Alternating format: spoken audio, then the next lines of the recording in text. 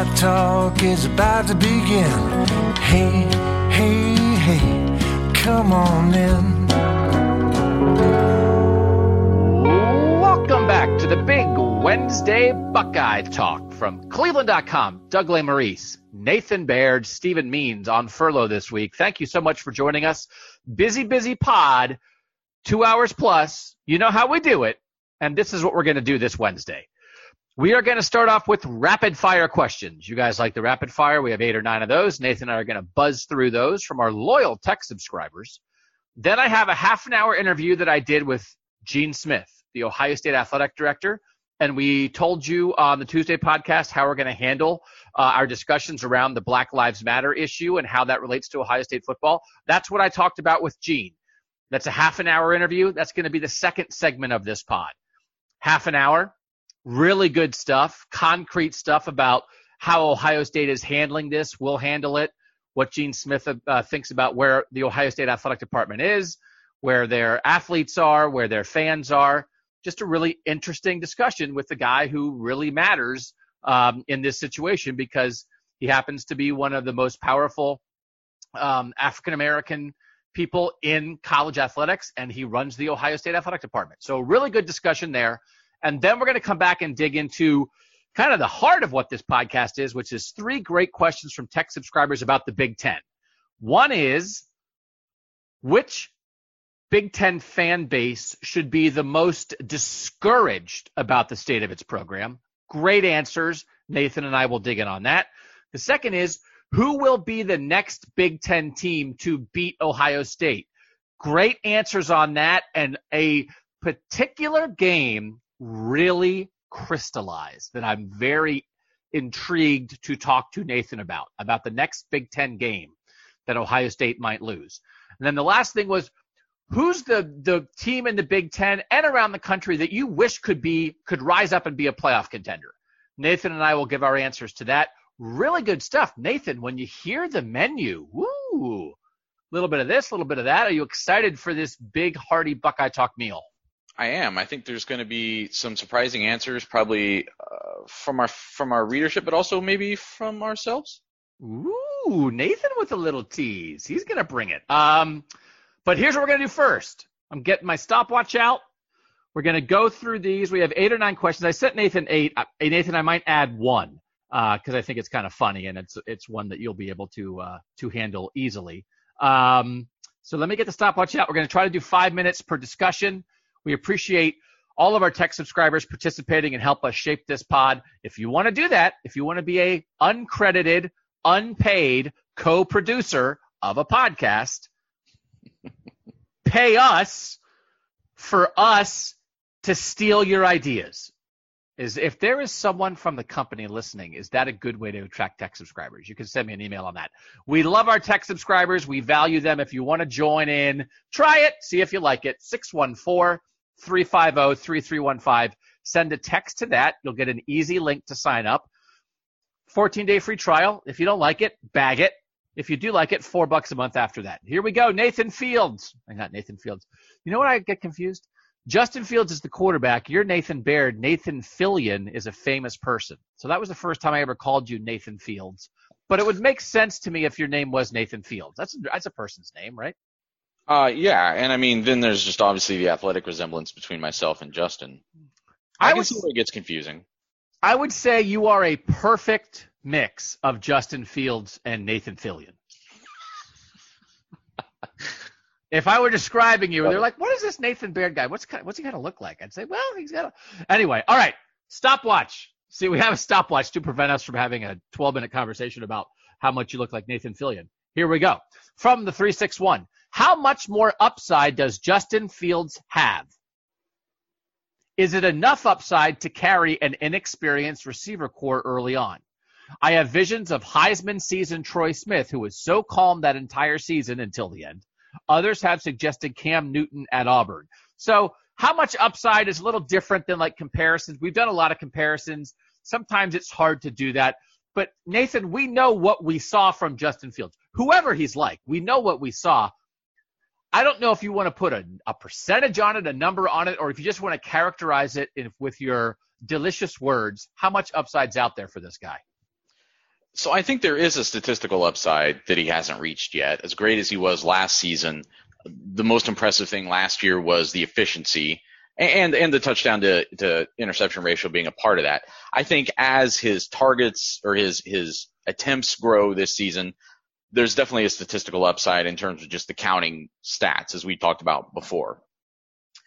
I also think, though, that there is an upside in terms of just him as a quarterback, because remember, last year he was in the first year as a starter, first year where he was even playing, expected to play regularly, where he wasn't just a single, what am I looking for, like a package option as a quarterback. And he was new to the offense still, relatively. I mean, especially at the start of the year, he was very still kind of green in Ryan Day's system and what they wanted to do. So I think that's where maybe I still see the biggest upside with him, is just what is ahead of him now with another year of familiarity with this offense, another year of familiarity with this team, and just another year of familiarity being a college quarterback. I think that's where I still see the most upside for him. As much as his decision making was kind of unquestionably pretty strong last year, I think you could maybe see something else. Now, I have pushed back on the Cam Newton comparison, because I just don't see him running for anywhere near the kind of production that Cam Newton ran for. That was an offense that was absolutely geared for Cam Newton to be Cam Newton. And I think this offense is geared for a quarterback to put up good numbers, but the quarterback is expected to do different things. So I think I would characterize Justin Fields' upside in how dangerous he can feel. And I think there's a lot out there. And I think it comes from familiarity with the offense. As you said, Nathan, I mean, the guy just showed up last year and did what he did. Confidence, just knowing exactly who he is as a quarterback, how this offense works. I think it's possible that there's a ton of upside there. And I'll go back to sort of what I always said about Justin Fields. And we know we all had a lot of fun with my incorrect 9-3 comparison, my 9-3 prediction for Ohio State last season, and my questions about Justin Fields. But my whole thing with Justin Fields was, I'm expecting bumps in his first year here, but wait until year 2. And his first year was better than I ever expected, but I'm still very much on wait until year 2. I felt like just the little dose that we experienced as Ohio State reporters, that you guys experienced as Ohio State fans, the firsthand dose of Deshaun Watson that we all got in 2016. And not just in the game, but covering him that week, getting a feel for what he meant to that Clemson program, what kind of leader he was, what kind of guy he was. It felt like Deshaun Watson, even though he didn't win the Heisman that year, like held college football in his hands. He was in total control of everything. And there was some stuff about, does he throw too many interceptions? I loved the whole vibe around Deshaun Watson, because he was simultaneously in total control and willing to take risks. And that's where I think Justin Fields could get with his upside. I think it's possible that Justin Fields could bring to – I feel like I'm taking Stephen Means' corner here. It's like, I don't know, what's his upside? Could he throw 80 touchdowns? Like, it's not statistical to me. It's the idea – I think it's possible that Ohio State fans and college football opponents could feel like when Justin Fields takes the field, he's unstoppable. Because I think it's possible that – this season, what he could bring together, and last year he wasn't that. I do think, Nathan, efficient is the best word to describe him last year, right? That's the word you used. I think that's exactly right. Yeah, to me, last year was not – there weren't that many occurrences where I thought he just, like, took over a game by himself. And I do think that that's something that could be very much in play this year, or it's going to feel that way. I think especially against some of these teams early in the season. You got to remember, last year, even as impressive as he looked early in the year, he was still working out the kinks, still learning an offense, and still developing a rapport with his teammates, whether that was the offensive line, whether that was the receiving core. A whole nother year with all those guys. I know we're bringing in some new receivers, but really a whole nother year with all those guys. And the other thing that I had on my list, I didn't mention it before, was just that concept of him, the leadership upside that he probably has, and just sort of the charisma upside that I think he has. Because we got a glimpse of it, what he meant to the team, and how he kind of became a part of the program as a sophomore, his first year with the team. But I think everybody's eyes were kind of getting opened along the way, and I think that included the players on the team. I think there were things that he had to kind of prove along the way, boxes he had to check along the way. Now he comes into this second season. He's a Heisman Trophy finalist. He's been a finalist for numerous other awards. He's the Big Ten Offensive Player of the Year coming back.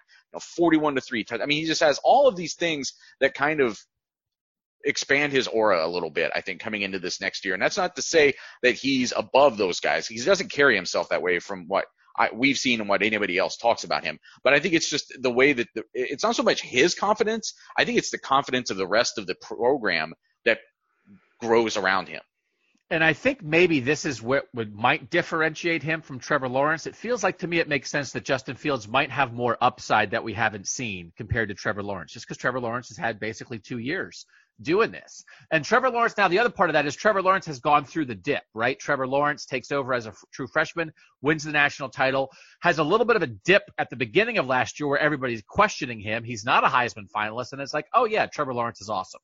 So maybe Justin Fields will go through some part of that.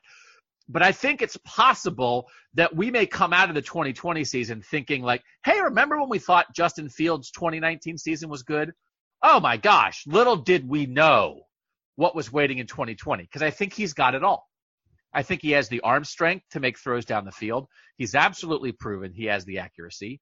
He absolutely has the calm and the poise. He does not get rattled. I think your point, Nathan, is an important one that needs to be brought up. I think he can take another step as a leader just because he's more comfortable in the program. And then he can move, and he's big, and he's physical, and he's fast, and he has a quarterback, a head coach who is quarterback friendly. He just gets everything. I thought I was impressed with how quickly he picked everything up last year. I just never expect that from a new quarterback. I don't expect you ever to totally grasp the system, and Justin Fields looked in total control. I think the upside is like a devastatingly dangerous yet completely in control game changer who is as good as anybody we've ever seen do this at the college football level. Like, I think that's the upside, and it's not impossible that he's going to get there. But I just really think it, like, if we tried to put this, and I'm okay going more than 5 minutes on this, because it's like what are we talking about? How good the quarterback might be of the team you think is going to win the national title, with the team you love. This is really important.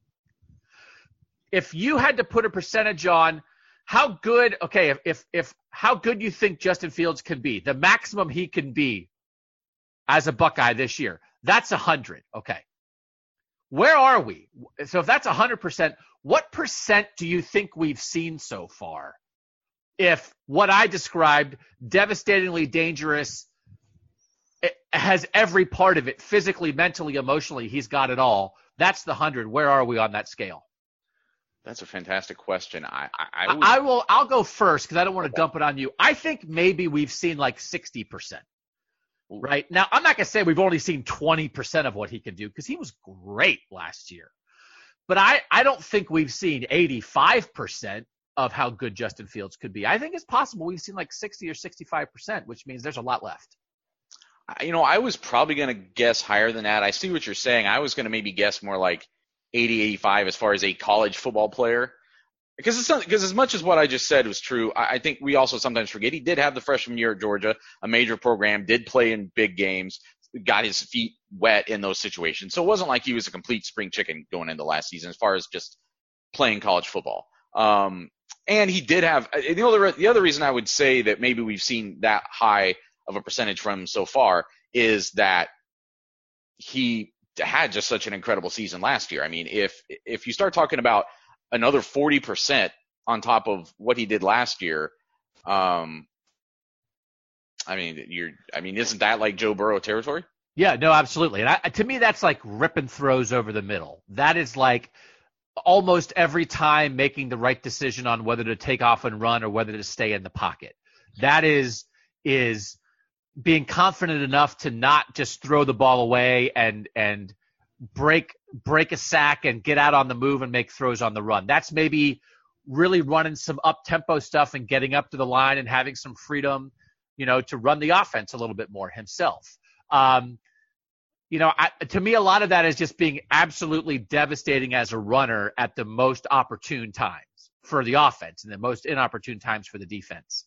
He was incredibly accurate last year, but I also think it's like one of those like, hey, it looks like he's going to take off and run. Look out. He's going to run for 15 yards. Oh, no, wait. He stopped right at the line of scrimmage and threw the ball 60 yards to the other side of the field to Chris Olave, who broke free. And nobody saw that play coming. Like, I just think, it's crazy, right? We're talking upside, so I'm allowed to go bonkers. But this guy's special. This guy is special. And Troy had it, right? That intangible thing that drew people to him. Troy Smith had that. Deshaun Watson had that. Thinking about the Browns, I came away from covering Deshaun Watson for a week and thought, whatever that guy has, I would want that in my locker room as an NFL team. I think your point is I think we can see more of that from Justin. He's just a little bit more low key, but I think that could come along. And he just is a rare talent in that I think he checks almost every box. And I think you're right. I think there is some upside on just his kind of outward presence, his vocal presence. I think that we'll definitely probably see more of that in the season ahead. And I think as much as I said that the statistical upside is there with additional attempts, that also means that's more exposure to pressure and contact and turnovers and handling more decisions. And so I still think there's upside there too, just kind of that kind of presence, that on-field presence, having to handle, because they had that running game was a foundation last year. You had a phenomenal defense that was a foundation last year. More of this is on his shoulders this coming season. There's a little bit more pressure, I think, on him this coming season to carry things, but he should also be in position to do that. And again, I don't think there's 40% more statistically, right? That I don't think he's going to throw 90 touchdown passes. But to me, it's that combination. The best combination for a quarterback is when you are completely in control, yet totally dangerous at every moment. And I think Troy, in his Heisman season, got there in a lot of ways. That the Troy that we saw that ran around and broke tackles and ran a lot in 04, ran less in 05, but still made some crazy plays. And 06 was just like in complete control.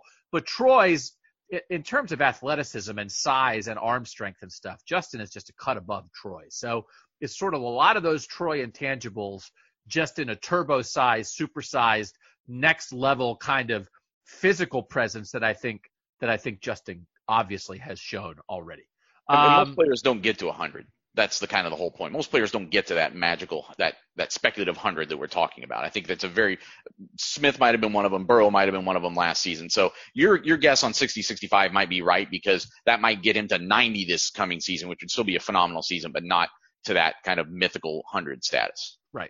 Right. And guys grow. But again, it feels like, now we've talked about all this stuff. We're talking about all the same stuff again and again. You guys know that by now, right? There's only like 7 things we think about Ohio State football. We just package them differently every week. Ryan Day is a really good guy, which is why Justin Fields came here. A really good guy to help Justin Fields get as close to that 100 as possible, which is a really important part of this too. Yep. All right, question number 2. That was long, but that was good. Question number 2 from the 816. Corey Dennis, the new Ohio State quarterbacks coach, is in a lose-lose situation. If the passing game looks good this year, it will get credited to Ryan Day and Justin Fields. If it looks bad, it will be attributed to Corey Dennis. What will it take for Dennis to prove the doubters, cough, cough, Doug, wrong? What will it take, Nathan Baird? Well, first of all, I think I don't know if I agree with the premise that Corey Dennis gets the blame if the passing game doesn't look good next season. Oh, I might agree with that, because who else would you blame? Ryan Day and Justin Fields have already done well, right? We've seen them be good. We haven't really seen Corey Dennis be good because he hasn't been a full-time assistant before. I think that might be very natural. If it's like, what's wrong with Justin Fields? Oh, it's his quarterback's coach. That's probably where I'm going, just to be honest. Well, I think you may already have half that column written, but that might have been your furlough project. But I guess the way I see it, because we have already seen what Fields and Day can do together, I don't know that relationship changes substantially going into 2020. Maybe I'm wrong, but I still think of I don't know how much quarterback coaching in a broader sense that Justin Fields is going to need. I would still think his performance stands on its own, and I still think Ryan Day is going to have considerable input. I guess what I'm saying is my focus, I don't know that there's a lot for Corey Dennis to prove in 2020. My focus on Corey Dennis is already kind of shifted ahead to 2021. That's when he gets to start proving his worth as a quarterback's coach to me. Because if something were to happen in 2020 where one of those two true freshmen or Gunnar Hoke gets thrown out there and has to go out and try to win a game for Ohio State, I don't know how much expectation gets put on Corey Dennis to have them ready to do that this year, depending on the opponent. You know what I mean? If one of those guys has to go out and beat Penn State by him as a starting quarterback, that's maybe a tough thing. Now, when you start looking ahead to 2021, though, that's where I feel like Corey Dennis has to have put one of these three guys, whether it's Stroud, Miller, or McCord coming in, one of those three guys has to be ready to take over from day one and lead a team with playoff aspirations. I still think that's a really high bar to set, but that's what I'm judging him on. I think I completely agree. I think I agree with the premise of the question that 2020 is a lose-lose for Corey Dennis, because I subscribe to both things that the texter from the 816 said. If they're good, if they throw it well, it's Fields and Day. If there's some problem with the passing game, we'll go to Dennis. But I completely agree. I don't need to restate the whole thing. To me, it's all about how he develops the next generation of Ohio State quarterbacks, because Ryan Day is the head coach. Ryan Day cannot be in the quarterback's room teaching C.J. Stroud, Jack Miller, and Kyle McCord how to be college football quarterbacks. He just does not have time to do that on a daily basis. That is Corey Dennis's job. And so that's when we'll know. That's when we'll know. He won't get credit for this year. He just won't. Right or wrong, I'm sure Ryan Day and Justin Fields will give him credit. But Justin Fields is Ryan Day's guy. Ryan Day was never Justin Fields' quarterback's coach because Ryan Day was already the head coach. But Justin Fields came for Ryan Day. Ryan Day went and got him. So Corey Dennis, even though he has a great relationship with Justin Fields, he's never gonna get the credit for Fields' success.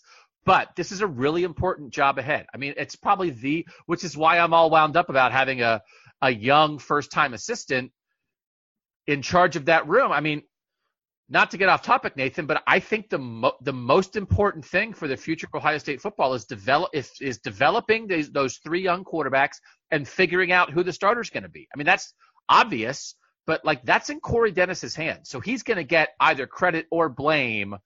And I think justly so. And again, if Kyle McCord or C.J. Stroud or Jack Miller is great while they're young, I will line up and be the first to raise my hand and say, good job, Corey Dennis.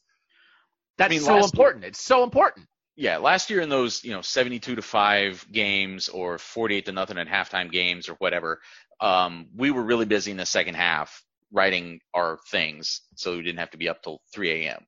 Because what was happening on the field in the second halves of those games was not especially important. I think it's going to be critically important for us to pay attention to those things when they happen in 2020, because we're going to see C.J. Stroud and Jack Miller on the football field playing. And again, they're going to be in their infancy as college football quarterbacks, but that's where we're going to start to see the future of the program, the foundation of the program. Ryan Day, I asked him about it a couple months ago when we talked to him right after the draft. Where does developing elite quarterback talent fit into, and first round kind of NFL draft talent fit into your vision of the program? And he said it's absolutely important. That's what, and this is the next step of that. They have to find which of these three guys that is, or multiple of these three guys potentially that is, and develop those guys and use them to lift this program and keep this program where it's wanting to go. Question number 3 from the 813. How disappointed would you guys be if the Oregon game got canceled purely in the sense that you wouldn't get to experience Eugene? Nathan, will you be sad? I will be bummed because we don't get a lot of opportunities to see college football outside of the Big Ten. The vast majority of what we see is Big Ten. We go on the Big Ten road trips. We go to Indianapolis for the Big Ten championship game. But it's really only, once every couple years that you get a road trip like this during the regular season. So, yeah, it's a long way. And, yeah, the time is all messed up. And it creates kind of a fast turnaround for us from a work standpoint for the next week or whatever. But I've never been to Oregon. Never been to the state, never been to that stadium. So I'm really looking forward to it. I think it would be, even in a compromised situation, I think it would be a fun football environment, I think it'd be a hell of a game too. That's where I think we all miss out the most. And when I say we, I just mean college football in general misses out the most if games like this can't happen in 2020, because that's already one of the most looked forward to games on the entire schedule nationally. I think I've said before, I think Oregon is one of 2 states I've never been to. So like I've had this on the calendar for a while of like, hey, I'll get to check off another state. One of the great things, it's one of the great perks of this job is getting to go to cool places to cover college football games. Going to Washington, going to USC, going to Miami, Florida, going to Texas. It's been great. So I would miss out on it. I think it'd be disappointing. We've heard from some fans on the tech subscription stuff that plan to go to that game. There's some fans on the West Coast who had targeted that as an opportunity to see the Buckeyes in person. Yeah, we'll miss it, but we'll get over it. Nathan, the 2 things I want to spin off of this, and I'm sure we can do some reporting on this. There's not a lot of point in doing a ton of reporting ahead of time, but what do you think they'll do, like, if this season's game gets canceled, but then next season's trip for Oregon to Ohio State stays on the schedule? How will they figure that out? Because they could add the Ohio State trip sometime out in the future, but they schedule so far in advance, and it have to be 6 or 8 years from now probably. Or if they just bag it, then you somehow have to split the Ohio State money, I would be sure, because Oregon wouldn't say, well, we'll come to your place, but we don't get the return trip. Would they move it to a neutral site and split it that way? That's pure speculation on my part. Gene Smith was very clear on the idea on a conference call recently that, like, he has no interest in, like, trying to flip-flop the games because he wants that 2021 home game. So how do you think if it doesn't get played, then what? So I think there's a couple options. One you mentioned, which is punting it out into the future. And the next time it looks like it would need to be they have a 2027 game at Boston College, so they're probably not going to add another, obviously, Power 5 road game that year. And then there's 2 gaps, 28, 29, and then 2030 they're at Georgia. So I suppose in either 2028 or 29, you could try to fit in the trip to Oregon and balance it out that way. But that obviously leaves Oregon kind of holding the bag for revenues when Ohio State would then presumably get its full revenue for the gate in 2021. So I think the other option, I think you had even mentioned this once before, either in a conversation with us or maybe it's here on the pod, but just do you get creative and like split the gate or something for 2021 and then do the same thing again in the future to even that out, so one of the athletic departments doesn't have to take that hit in the short term. I could see something like that. I don't know what neutral site would make a ton of sense.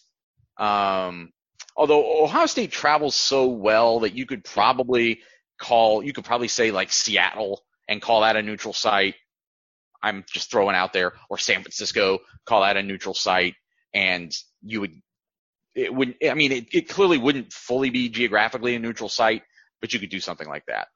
I mean, and it's really about the money, right? It's like, oh, it's not fair. You get one game, we get one game. It's about the money and how you split the money. So the neutral site thing, I think, Ohio State has not loved to do that. They did that with the TCU series. They turned a home and home into a one-time neutral site. So that was pretty recently that they did that. I don't know. It's in fact why there wasn't a huge non-conference game last season. I don't think they'd want to do that. I think it's more likely the thing that you said of, like, you sort of figure out the financials. The return trip is 6 or 7 or 8 years off in the future, and you split the money now and split the money later so that Oregon doesn't get screwed. Because I would guess, and it's a pure guess, I would guess that, like, sorry, Oregon, your game got wiped, but Ohio State's home game goes on next year completely as normal. Like, I don't think Oregon would go for that. Like, I think Oregon would say, like, we're not coming then. That's not fair. I think they would have a legitimate beef at that point. That seems like a tough thing to ask somebody to swallow, because these games do mean a significant amount for everybody's bottom line. And the contract is a 2-game contract, right? So it's not well, Oregon, you signed a contract to come here. They have a deal for a home and home. So if part of that gets screwed up, then you can see, well, the whole contract gets screwed up. So there might be something you have to do. Again, they're going to have to figure that out. Gene Smith said they'd like to have this figured out by July. So, like, they have another month or so to figure out whether game is going to be played or not. And again, even if it's played, but Oregon makes much less money because there aren't that many people in the stands, what does that mean? We will definitely ask Gene Smith about this. It's just there's only so much speculating you can do. So it's not something to ask now. And just quick, you can amend contracts too. You can amend, I've seen this happen before for basketball contracts where they change the date by 1 day or whatever. And I suppose they could go in and just amend the contract to say this game will be played without fans or with small percentage of fans. So next year, Ohio State will give Oregon an extra $100,000 to come to Columbus or something. They can make those amendments to those contracts too. What if they just said, well, even next year, even if COVID-19 is gone, no Ohio State fans can come either, because that's just fair. I'm just kidding. Cut off your nose to spite your helmet. From the 614, question 4. We've seen so much evolution and revolution in offensive football over the past 20 years. What's the next big thing or big change that everyone starts copying? I have mine. Do you want me to start? Sure. Mine are two things. One is I've been fascinated by, and people have written and talked about this for a while, like a 2-quarterback system where you have 2 quarterbacks on the field. And we've seen a lot of these like almost like hybrid type guys, like a Taysom Hill kind of guys, like guys who were quarterbacks in college maybe and then become hybrid guys in the NFL. Even Baltimore, I think, is experimenting with Trace McSorley that way.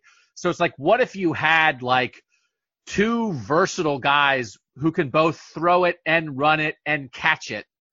And from snap to snap, you don't know like who's getting the ball. Like there are offenses out there that are designed for that.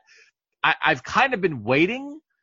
It's a huge risk, obviously. It's like, well, why would Ohio State do it? I mean, to me, it's like the triple option. It's like, well, I don't know. Rutgers could try it. Although Rutgers can't even find 1 quarterback. They're going to get 2. So, like, that's so off the beaten path and such a wrinkle. But I could absolutely seeing football get to some kind of point where it's not a 2-quarterback system where you alternate series or alternate snaps. It's that both the quarterbacks are on the field almost all the time, and you just don't know which guy's going to throw it from play to play.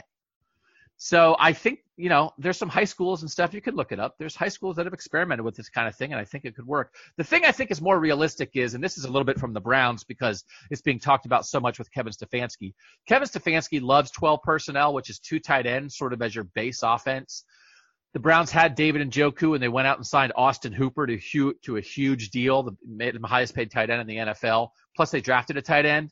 The FAU kid that Ohio State played last year, because they're going to use tight ends. Baker Mayfield, you look at the stats, is really productive with 2 tight ends.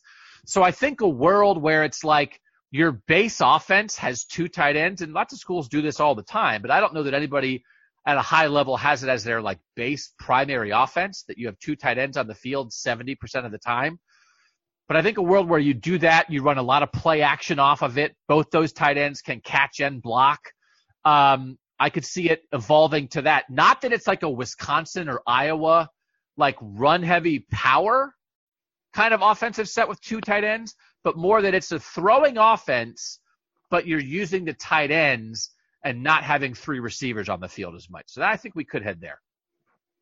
So mine is, I think it's technically an offensive thing, but I guess someone could argue that it's special teams. But this has also come up through the high schools, and there's been a lot of research about it. We got to stop punting so damn much. I don't understand how football coaches who exude toughness and this masculinity all the time, and as soon as they get out into a game and it's 4th and 1 at their opponent's 47 and they're down by 2 touchdowns in the 3rd quarter and they punt it. There's all sorts of research out there. I mean, this is not new research either, because when I was looking at this answer, it goes back to 2012. I saw 2011, some articles of how teams are simply punting too much. The game could swing in their favor if they went for it in those situations more often. So I guess that's tiptoeing the line of whether that's an offensive revolution or not, but I still see it so often that it would feel like a revolution if you found more teams simply saying, we're not going to punt so often. Yes, when we're pinned, maybe we'll punt, but not in these like midfield situations. If it's like 4th and 3 at the 50-yard line, I don't know the exact numbers, but the numbers are out there as to where it's still advantageous for you to go for it. And it's way more in the favor of going for it than punting in a lot of those situations. Now, I will say one thing that would, I guess, be a detractor to what I'm saying. I also read an article by Football Outsiders that said in order for this to really work, you'd have to have a team that bought into just never punting, and you just go for it every single time. And that definitely seems like a bridge too far for any major college football coach. But I sure as heck like to see someone try. If that's what the numbers are saying, if there's mathematical evidence out there saying it, we've seen other aspects of other sports trend in that direction, where there was a way that people used to play basketball and there was a way that people used to build their baseball lineups, and numbers over time, proven numbers over time, showed them that those were the incorrect ways to be doing that. There was a much more optimal way to do it. I think at some point you're going to see a major college football coach buy into the optimal way as terms of going for it on fourth down or punting, and they'll be kind of the trendsetter, and you'll see other people finally follow it after that when they have some success. I like your answer better. I think that's coming. I think somebody's going to do it. And in my unwritten football novel, in my head, one of the scenes at like an important juncture, maybe it's before the game, before the big game, the coach is telling his team how they're going to be aggressive and they're going to go for it. And to prove it, he like takes out a sledgehammer and breaks the punter's leg.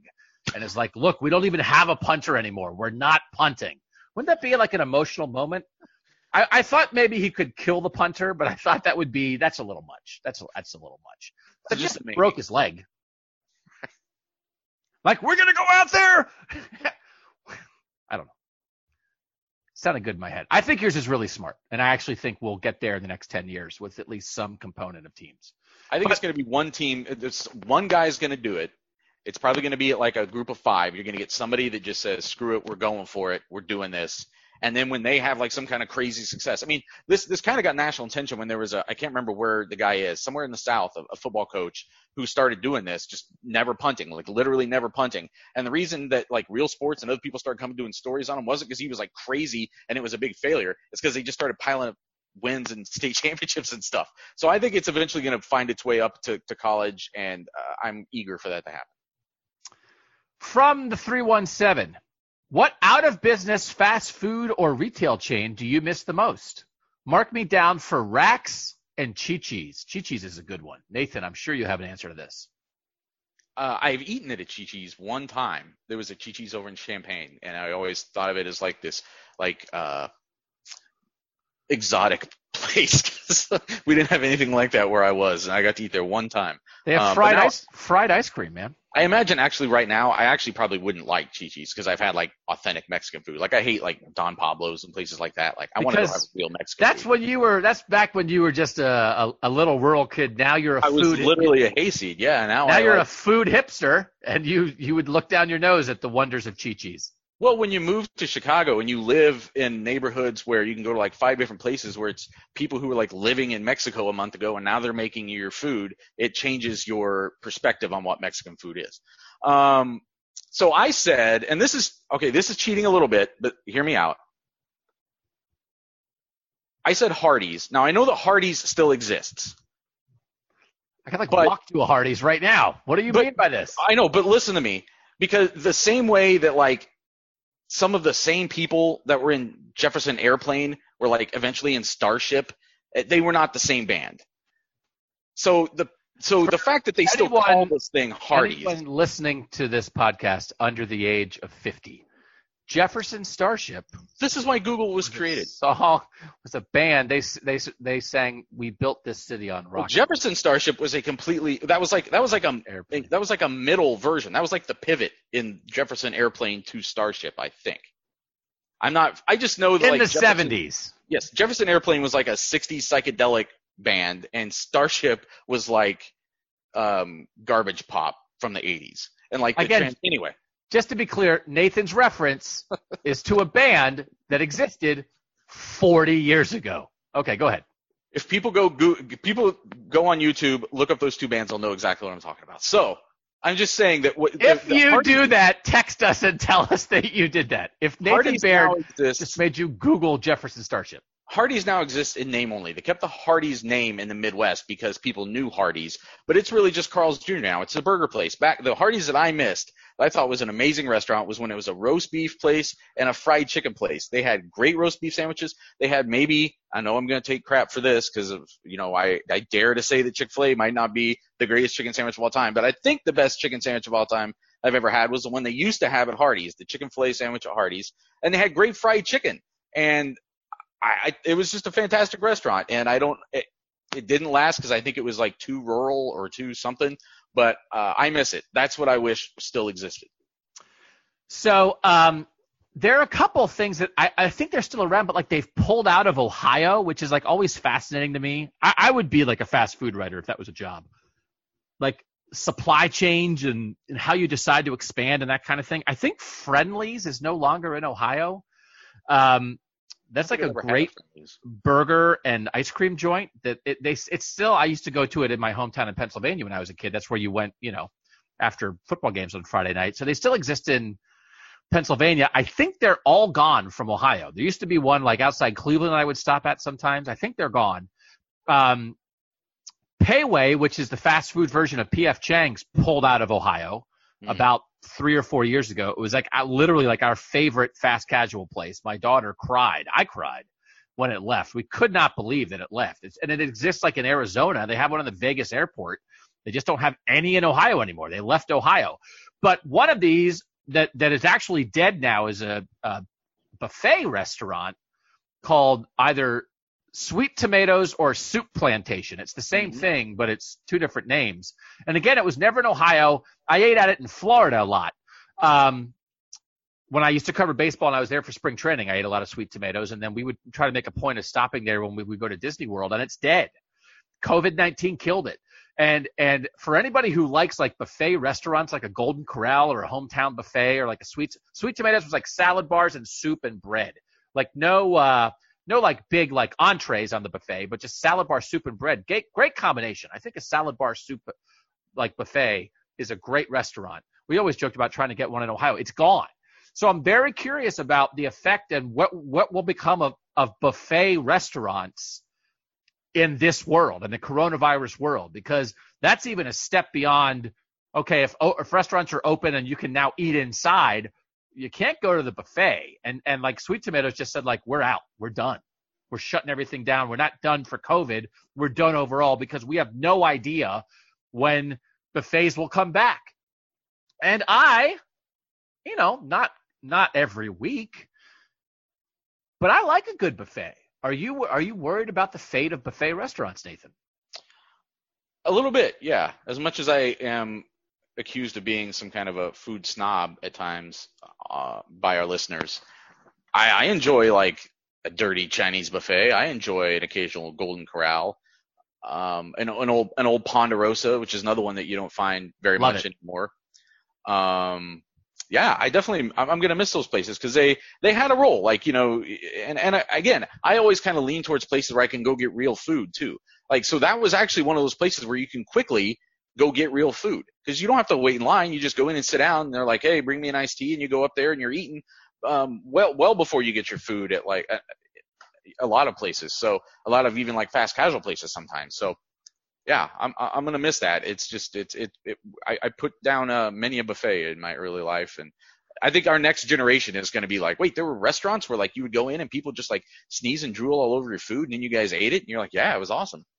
Yeah, no, God, makes me pine for it. Oh, the good old days. From the 614, from our friends Josh and Legion Mustachio. This is a question from Legion.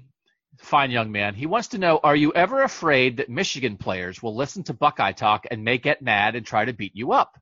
Josh, his dad, said, I told him that's not how it works. He said, Dad, football players are big, and how do you know that they are not scared? Meaning, are Nathan and Steve and I scared? Thanks as always, Josh Mustachio. Nathan, in general, have you ever been in fear of getting beaten up for something you have said or written? Not by an athlete. By an athlete's mom? There were a couple of times, and it wasn't even necessarily things that I wrote. It was the way we covered something or the fact that we were reporting on something in the first place that drew the ire of a person or a small group of people.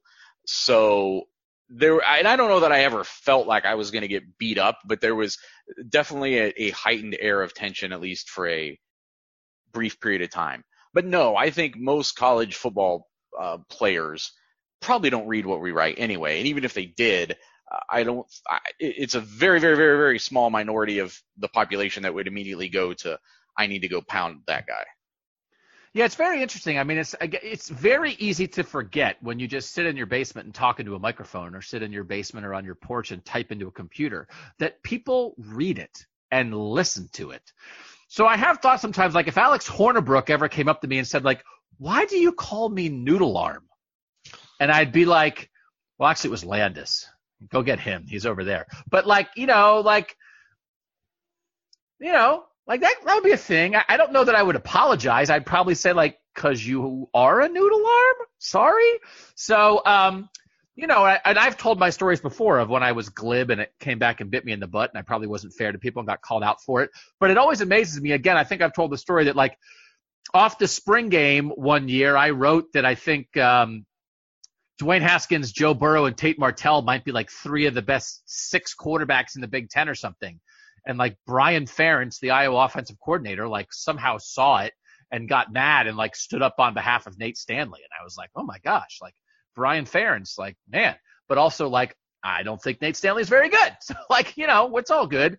But I do know, like, Paul Hoynes, our veteran, tremendous future Hall of Fame baseball writer for Cleveland.com, definitely has stories of, like, I don't know if he ever actually got in a fight, like in the Indians clubhouse, but like a player wanting to fight him, and perhaps like the player and Hoynesy being like held back or something. Like, I think when you're a baseball writer, that kind of thing happens because it's like you're there every day. It's 162 games. You're just hanging around for hours in the locker room.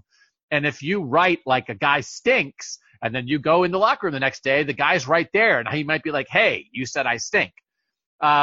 I think it's much less likely that Michigan players would beat us up. I know Bill Livingston, our former Cleveland Plain Dealer columnist, I heard the stories. Livy, if he told a story once, he told it 100 times, which I'm always trying to be aware of as I creep more toward that status. If you guys hear a story from me, I'm going to say 3 times is okay.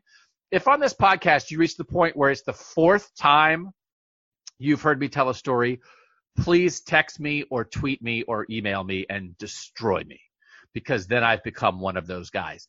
But he always said there was a reliever named Hector Camacho for the Indians, and he wrote some column where he called him like Hector on fire or something. Instead of Camacho, he wrote like flame or something for his name in a column every time to imply that like he got lit up and I don't know. I guess it was an amusing thing to write in the 80s. And like he wanted to kill Bill. I think that guy wanted to like kill Bill Livingston the next day and like had to be held back because he was being glib and personal and, whatever. So baseball is a good place for reporters to get beaten up. College football, not as much. It doesn't mean that I might not get beaten up one day. And if I do, I'll probably deserve it.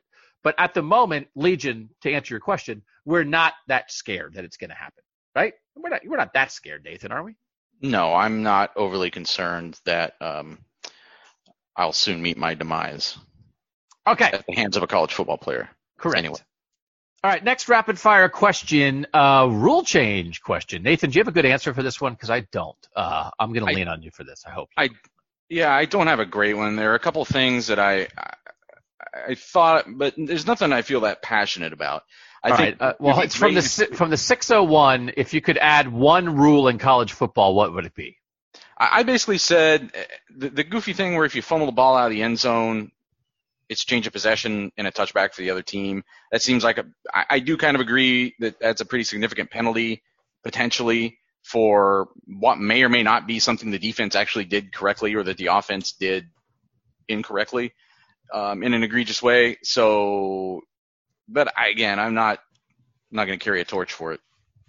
Yeah, I'd be curious. We could open that up, to tech subscribers if they want to send us something sign up at 614-350-3315. Like, I'd be curious if there's something that people do carry a torch for. Because actually, I was trying to think about it. Like, I think some of the college football rules I think are pretty good. Like I hate in the NFL that pass interference is to the spot. That you throw a 60-yard pass and, it's underthrown and the receiver's trying to come back for the ball and you get the ball at the spot. In college football, it's only 15 yards. I think that's much better, right? Isn't that the rule? right? That's the rule, Correct. isn't it? Right. It's not a spot foul. Right. That's much better. If this was an NFL question, I'd say change pass interference. I actually think, I don't know if I loved it at the start. I think the college football overtime stuff is pretty good. I think it's better than the NFL probably. It's more exciting. I think it does test the offense and the defense. I know you take the kicking game out of it, but it's, the NFL's tried to rejigger stuff because you don't want to make it the first score. So if you only get a field goal, it ends up kind of screwy. I like overtime. Do you like the current overtime setup? I'm actually someone who doesn't really mind ties that much.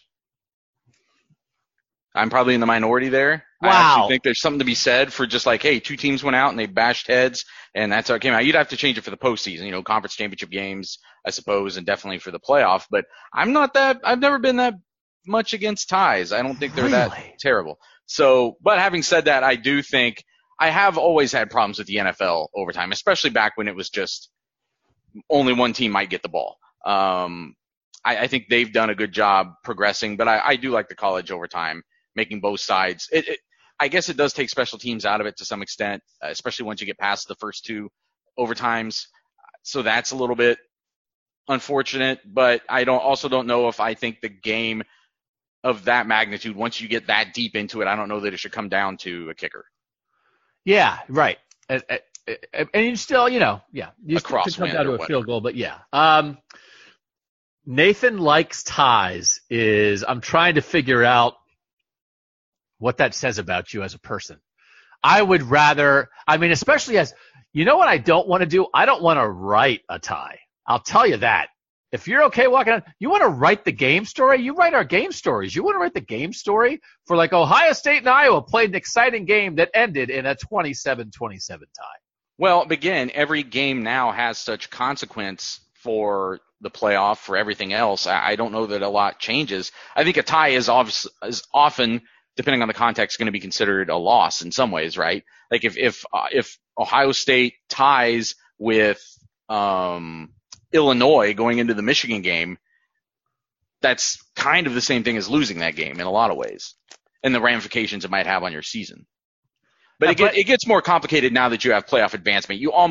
Now that there is a playoff system, you almost really can't have ties, right? It would create a real, as hard as it is sometimes to equate one team schedule to another. When you start factoring in who they beat and who they tied and who they lost to, I think it gets really complicated.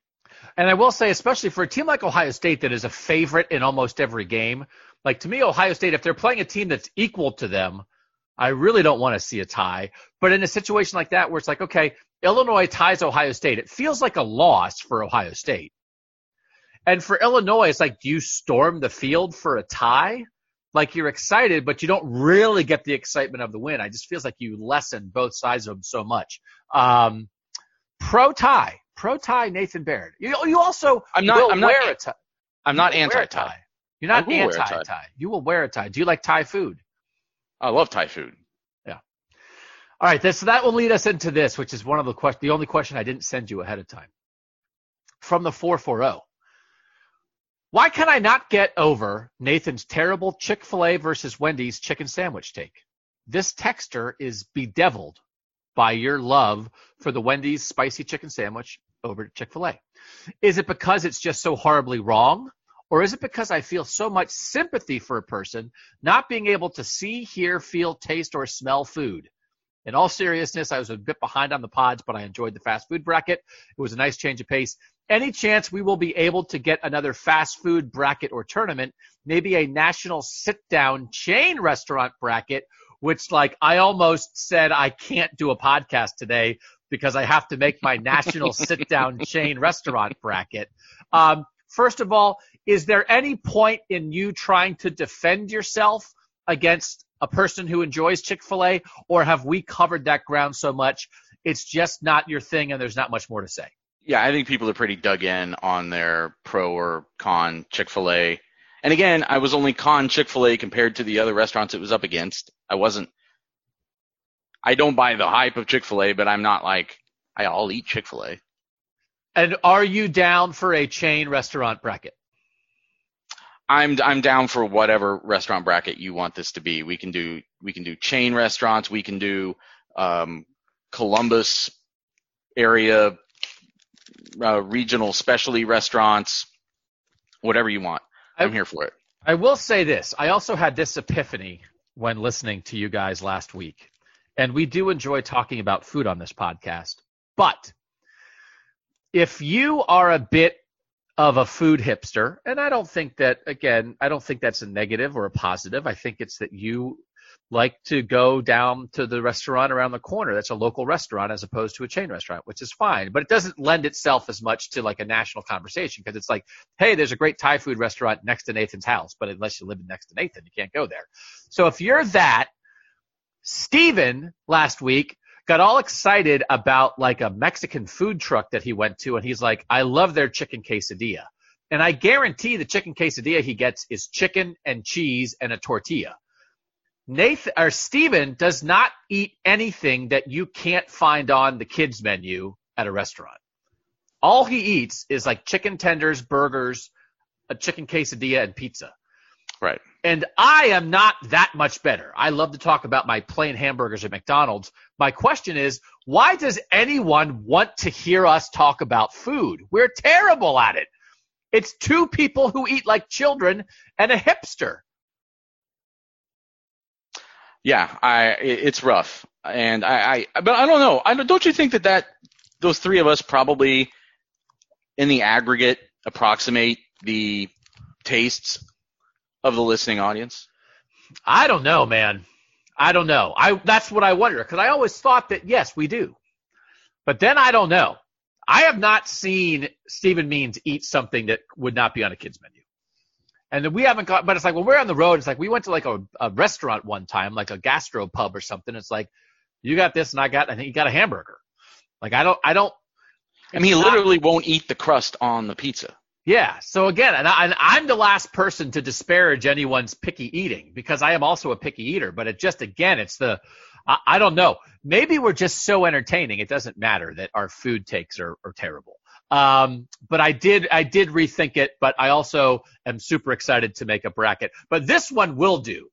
Maybe I'll do the bracket or I'll help the textures can help me seed it or something, but I'm already thinking about whether Chili's is a 1 seed or not. Who am I kidding? Of course Chili's is a 1 seed.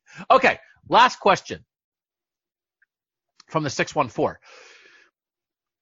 I was personally very touched by the player-driven video speaking to racial injustices in this country. And again, as most of you know, Ohio State, as all these Black Lives Matters protests broke out around the country, they did put a video together with lots of different players, some members of the coaching staff, on speaking on that issue. The question from the 614, do you expect any national anthem protests to bleed into college athletics? How do you think the country would react? So we have promised on this podcast, we're not going to be glib. We're not going to, talk about social justice in the midst of all stuff. But this is a very particular question about, do we think there might be national anthem protests in college football? So that's what we're going to address. And I will tell you, coming up next is a half-an-hour interview with Gene Smith. And Gene Smith and I touch on this topic. Nathan, do you think we will see them in college football this season? I do think we'll see them in college football this season, although it is 2 months away. So a lot can change, I guess, in terms of the intensity in which people are actively still putting out protests and demonstrations 2 months from now. But there does seem to be a shift this time from the last time we discussed this subject nationally as a collective society. It does seem to be institutionally, whether that's schools like Ohio State, whether that is an institution like the NFL, and whether they're doing it because they really feel it or whether they're doing it because they feel like they've been pushed there.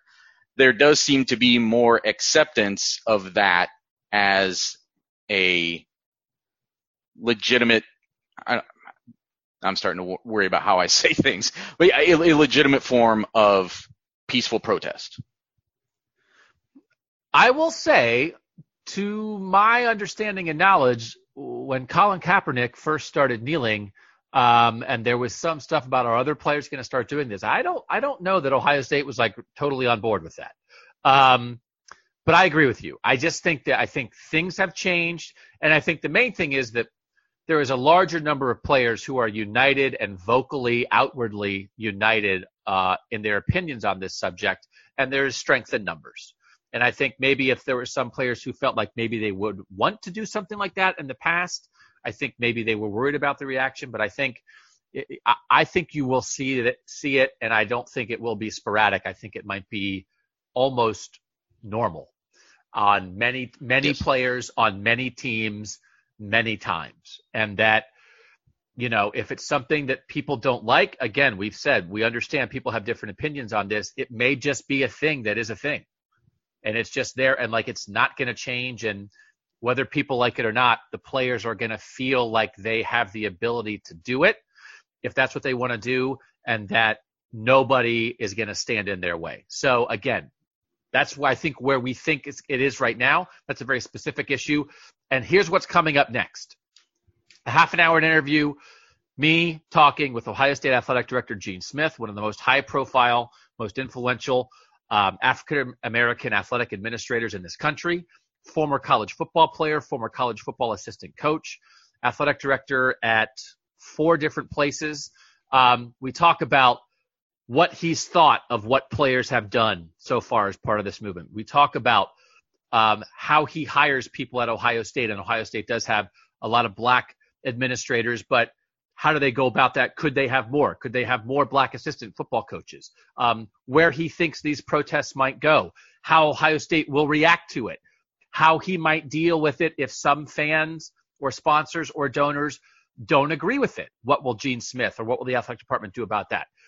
That's what we talk about. We don't talk about football. We don't talk about COVID. We talk about that for half an hour. That's what's coming up for the next half hour of Buckeye Talk. After that, we are going to come back and dig into several Big Ten issues. Next Big Ten team to beat Ohio State, most discouraged Big Ten fan base, and the Big Ten team you would like to see become a playoff contender. But first, this half-hour interview with Gene Smith. Thank you for listening to Buckeye Talk. Honored by the presence of Mr. Gene Smith joining Buckeye Talk. Longtime Ohio State athletic director. Gene, I do not know what it's like to cover college sports with any other athletic director. You're the only guy that I've ever had to work with, so I don't know. I'm worried sometime I'm going to go out into the world and have to deal with somebody else and be like, oh, man, this is what other people are like. You and we've been doing this for a long time. You got here in 2004. I got here in 2005. You're a Cleveland guy. I work for Cleveland.com. So, I always appreciate your time, Gene, and thank you for joining us here on this. We're talking. Thank you, Doug. I enjoy it. Thank you. I appreciate it, man. It's a pleasure working with you. I didn't know that. I'm the only one. That's amazing. Yeah. I think we can work together for a while longer, Doug. Yeah, well, I think we'll see. You'll probably outlast me, I would imagine. So we'll see. You have come out. You had a statement several days ago expressing your support, the athletic department's support for the Black Lives Matter movement. And we have seen how much the Ohio State football program has stepped forward with what's going on in the country. Their voices have been made heard, certainly on this issue. Were you surprised? Were you expecting it when you saw that your student athletes and that some of your coaches and that people who were around Ohio State athletics wanted to have their voices heard on this subject? What did you think of that initially? Well, I embraced it. I thought it was a great idea by our student athlete population, and obviously it started with football, and I was so proud of them that they felt comfortable that they could express their thoughts and feelings the way that they ultimately did, which is what we try to promote. And then I got a call at the very beginning of this from Chris Holtmann one morning. And he shared, he had this tweet he wanted to put out, and we talked about it and went through it. And then he put his out. Then Ryan called, and we talked about his. Then he talked with Chris, and then he put his out. And then I put mine out a little bit later that day or the next morning. I forgot. And then what we've done is just listen to our athletes. And football was the first ones that ultimately contacted Coach Day, and they wanted to do something, and they asked him to be a part of it. And so That was really refreshing. And then our other sports popped in right behind that. There's a series of videos that percolated as a result of our other student athletes wanting to be engaged. And so we've listened to them, tried to embrace their desires and promote and help guide them along the way. Gene, I'm not going to ask you to speak specifically, obviously, on any other athletic programs or what happens at other universities, but you are in not a unique situation, but a rare situation in that you are one of, I think there's about maybe 12 to 15% of the athletic directors of FBS programs are Black. You are a college football athlete yourself. You have come at college sports from a variety of angles. To what degree do you feel that racism, or if not that word, maybe a lack of racial understanding or just a disconnect on some level, to what degree do you believe that exists in college athletics and maybe specifically in college football? And again, I know you can't speak for every program out there, but how much do you believe it's there? Well, I know it's there, and you articulated it perfectly, Doug, because it falls in all those three categories as you shared. The reality is it's there. For us to be naive and think that it doesn't exist is being naive. When you have 3,000 colleges and universities with that support football and so in different sports in some form or fashion, to think that there's disrespect, to think that there's racism, not racism, to think that there's not hate, all those things that is there. It may be covert, it may not be in your face overtly, but it's there. And so you would hope that because of the experience that someone has through sport participation at the collegiate level, attitudes change. And that's the beauty of sport, that you end up working with and playing with people from all walks of life, urban, rural, different socioeconomic backgrounds, dual parent, single parent, different religions, different races, ethnicities, all those things exist in sport. And so if someone comes in with those attitudes, as you shared, you would hope that through their experiences, they change. And those are ages, and these are ages where change can occur. The collegiate environment, higher education is that space where, in my view, that you can help mold people in their thoughts and feelings and opinions in a different direction. And so, to me, it exists, but I believe it's an environment where you can change those attitudes. There's some structural things that I want to get into with you, but there's also some specifics just about how things are unfolding at Ohio State. We've seen what student athletes have done at Ohio State so far. Will there be any limits on how Ohio State athletes can express themselves on this issue? And in particular, if football players or basketball players want to, would they be permitted to kneel during the national anthem, or would the athletic department have any kind of say of telling them or suggesting that they not do that? No, we would not prohibit anything that is peaceful.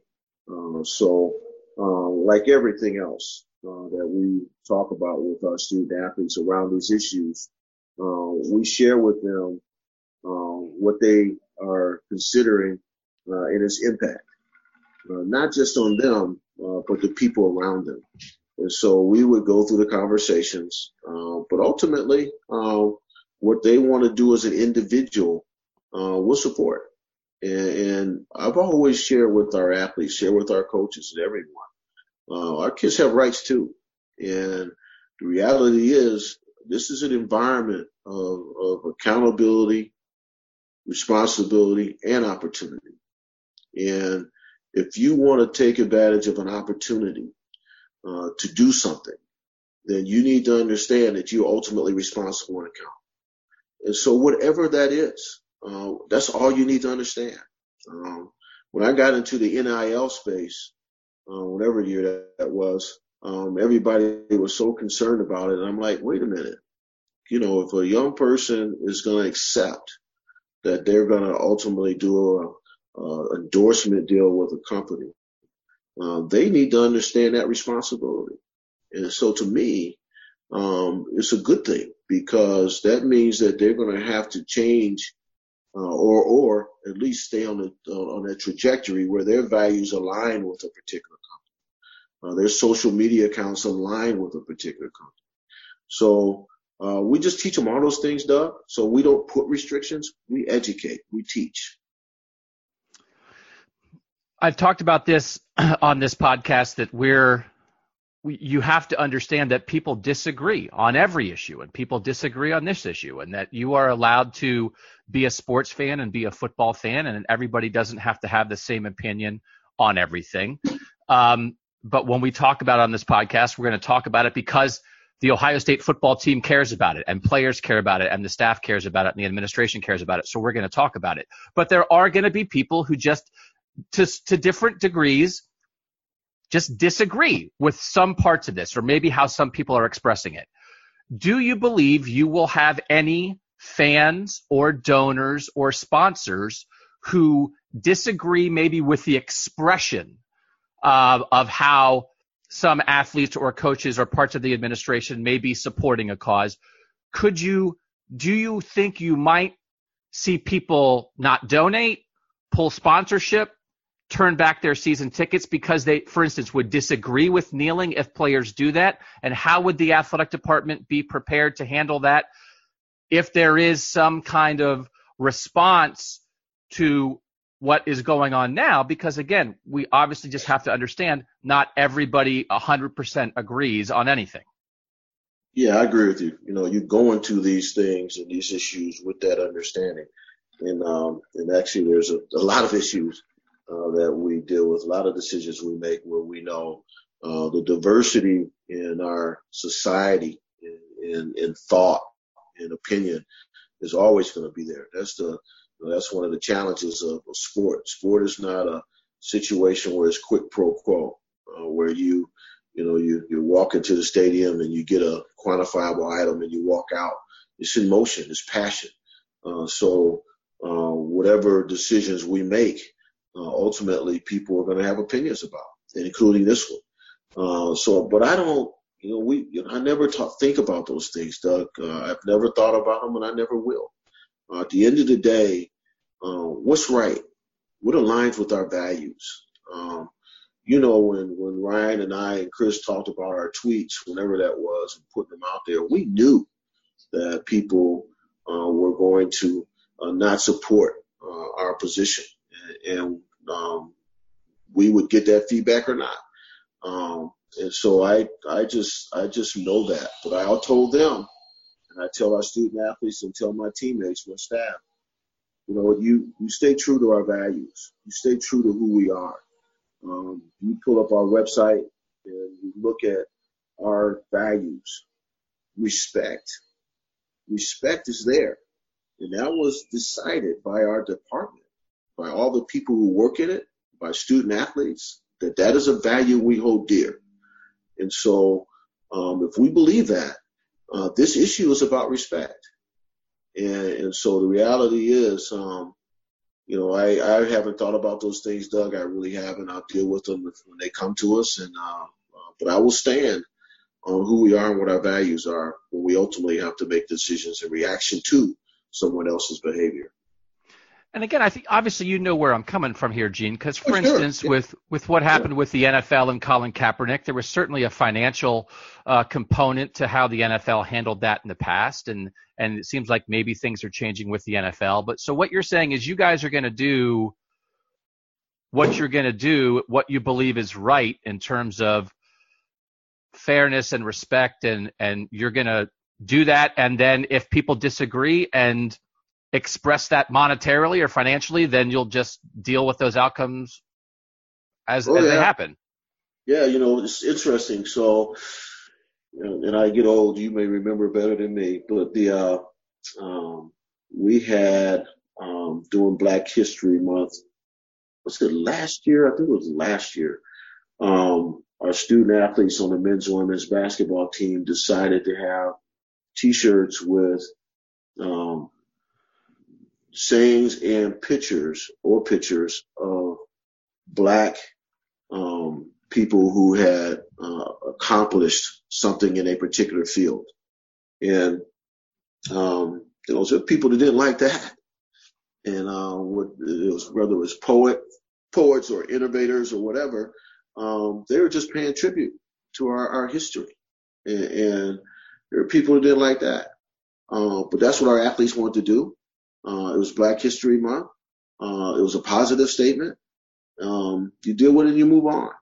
And so that's how whatever comes at us in this space, that's how we'll deal with it.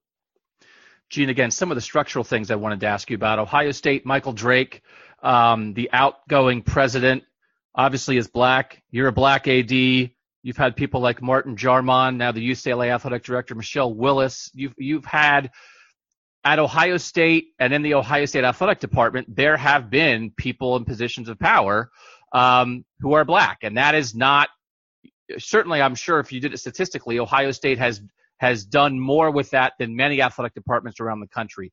How do you feel that issue, having people of color in positions of power, that's not the primary focus of what people are talking about right now, but a lot of things that when you protest things, a lot of things people want to do is change the system.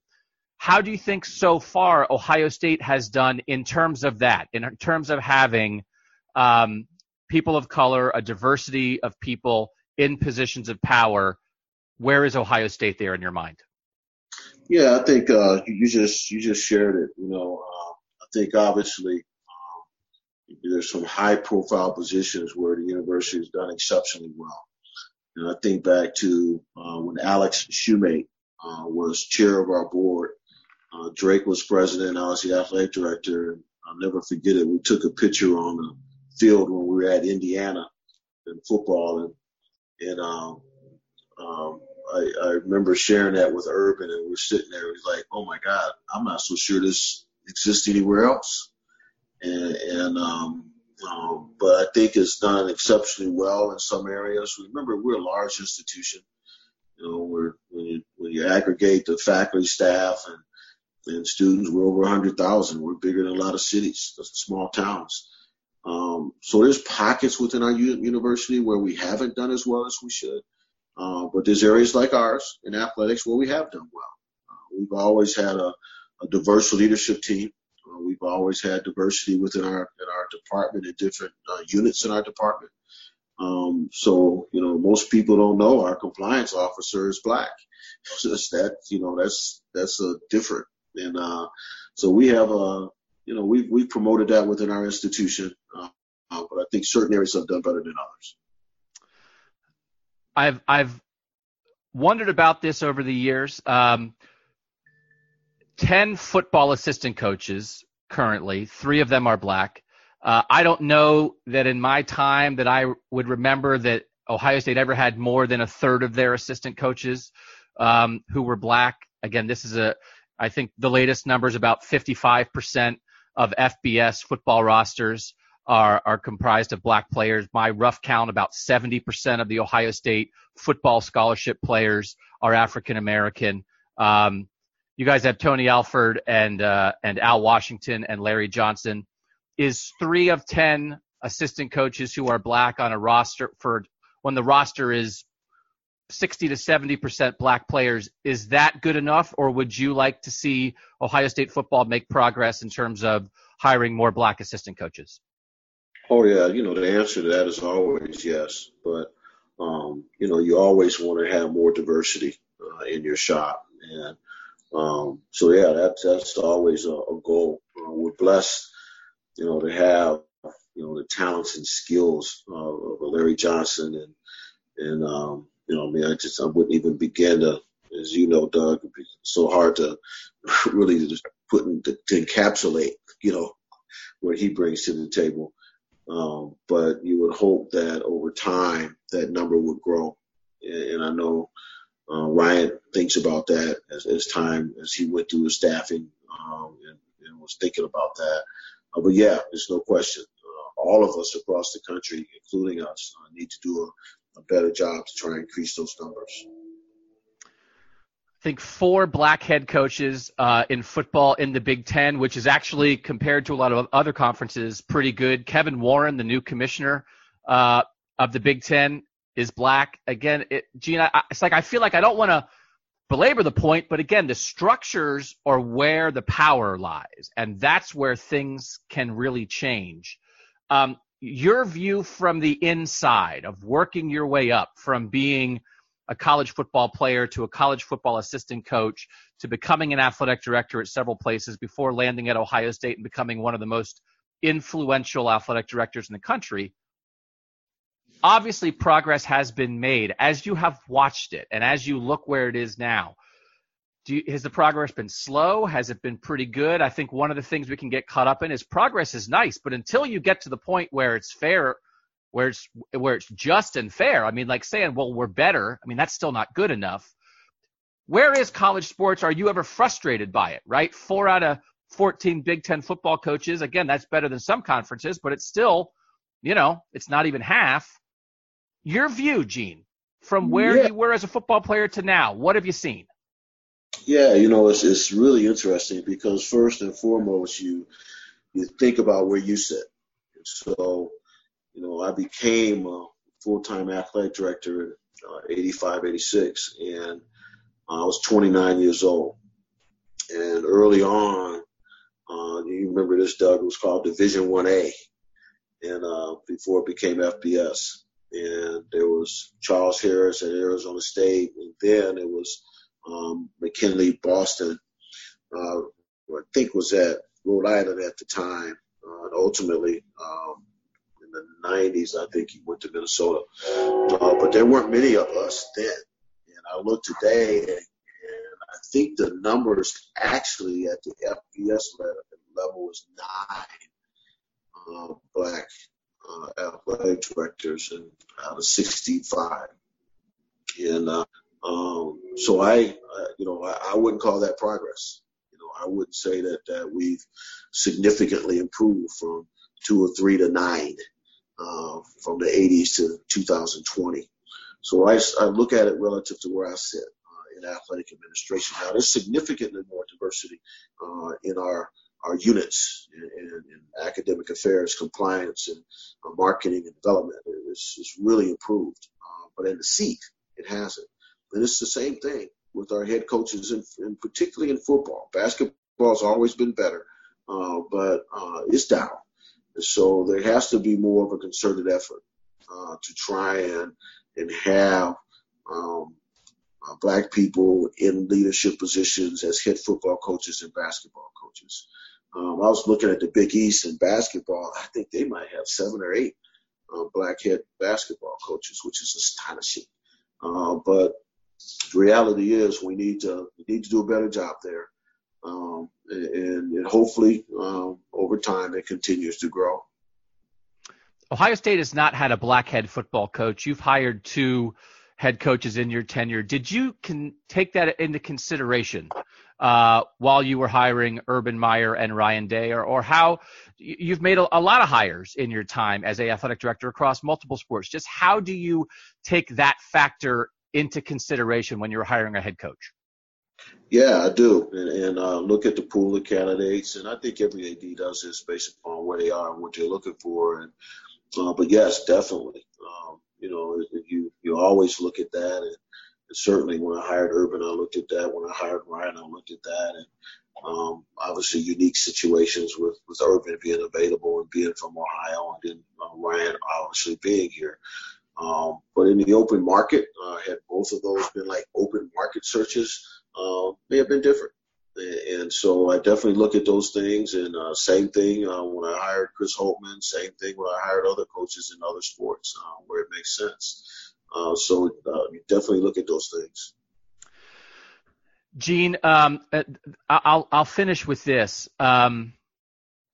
Again, I've written about this. To me, as a white sports writer dealing with this from a sports standpoint, I'm interested in hearing what people directly involved in it, people like you and Ohio State football players and other people at the university, what they have to say about it. But I am aware, we're all aware of the fact that there just are football fans who love Ohio State who just aren't interested in this topic and who might be turned off by this topic. And what I've hoped for them is, again, listen, whether you agree or disagree, listen, but don't like turn your back on the football team because you might disagree on an off-field issue. If for you as the athletic director, if you were talking to a white Ohio State football fan who just doesn't agree with this for whatever reason, what would be your message to them in terms of how they could maybe absorb this message and how they could go about being a fan of Ohio State sports and of the university and of the football team if they aren't entirely on board with this particular issue? It's about respecting other people's thoughts and opinions. Over my tenure, from the beginning of time to now, I've had different conversations with people who disagree with different decisions that we've made. And we have a conversation, and you would hope that conversation, and it has been in my experience, is rational, reasonable, and prudent. And in the end, you agree to disagree, and that's what our environment should be about. That we respect each other's view. I might not like it, I might not agree with it, but you respect it. And for me to judge someone else based upon their experiences in life is not right. So I want to have that conversation. We discuss it, and we may agree to disagree. But you have to choose what you want to support in life. And whether it be going to the theater, whether it be going to the museum, whether it be going to the zoo, or whether it be going to a sporting event, it's up to you what you decide you want to do based upon your own personal views. So I understand that's life. I would hope that we wouldn't focus on that as much. I've been in this conversation before, and I would hope that we get to a point where that's not our focus. Our focus is on the other side. Our focus is on the fact that this protest is worldwide, and you look at the crowds, and it's full of young people and white people. And that's the hope that you should draw from it, is that it's diverse in age and diverse in race and ethnicity. And that's what gives me hope. And I would hope that we would focus on that and less on, this is what's going to happen with people who don't support you. Because there's the vast majority, it's being seen, is going to support it. And though that's where we need to shift our focus to. It's different than the Huff riots in Cleveland in the 60s. It's different than the Ferguson riots. It's different than the Rodney King riots. This protest is different, and we need to embrace that opportunity. So I tend to kind of focus on that part, Doug. All right, and I'm going to end. I don't want to end on that. I want to end on this. You, I'm sure, have some personal experiences with this, but in your position, where you are at your stage in life, Gene, when you see young athletes, young black athletes who feel this, who live this, who have experienced this, who have stories, who have feelings that they carry with them on a daily basis, they feel, is something going to happen to me? Do I have to be nervous about this encounter? We understand, right? They're expressing that. What's it like for you as someone of a different generation, who I'm sure when you were a young black man, you had your own feelings about that? Just what is it like for you to watch this generation, the young black athletes at Ohio State, supported by many young white athletes? Just what's it like to watch them express themselves on this issue? Oh, it's beautiful. It is, and, because their experience that they're sharing now is the same experience I had. I can't remember how many times I was stopped while driving black. and from the 1970s when I first got my car. And when I was working at IBM was probably the most because I was a salesman at IBM and I was driving around a lot in Indiana. And so the reality is, as they're expressing their concern, it's personal for me because I understand it. And so, but it's beautiful that they're expressing it. And I'm glad that our protests have moved to the peaceful demonstrations because I'm a, Elvidge Cleaver, Martin Luther King type of guy. And so, I just believe that, there's an opportunity to change because they are expressing it, right? So I pain for them because they have to feel the way they do when a police officer is in their environment. But at the same time, I feel like there's a chance for hope because they are talking about it and they're recommending things. That's the other part that's really beautiful. They're recommending things, and so. Those are the emotions that I have as I go through this process when I'm looking at our athletes. Gene Smith, thank you so much for your time on this. Always appreciate your openness talking to us, and certainly looking forward, fingers crossed, to a football season in the fall. We have plenty of other opportunities to talk about that kind of stuff as we progress to this. But Gene, thanks as always. Thank you, Doug. Appreciate you, buddy. Take care and stay safe. All right, back on Buckeye Talk. Thanks to Gene Smith for his time on that. And now we are digging into these Big Ten questions, Nathan.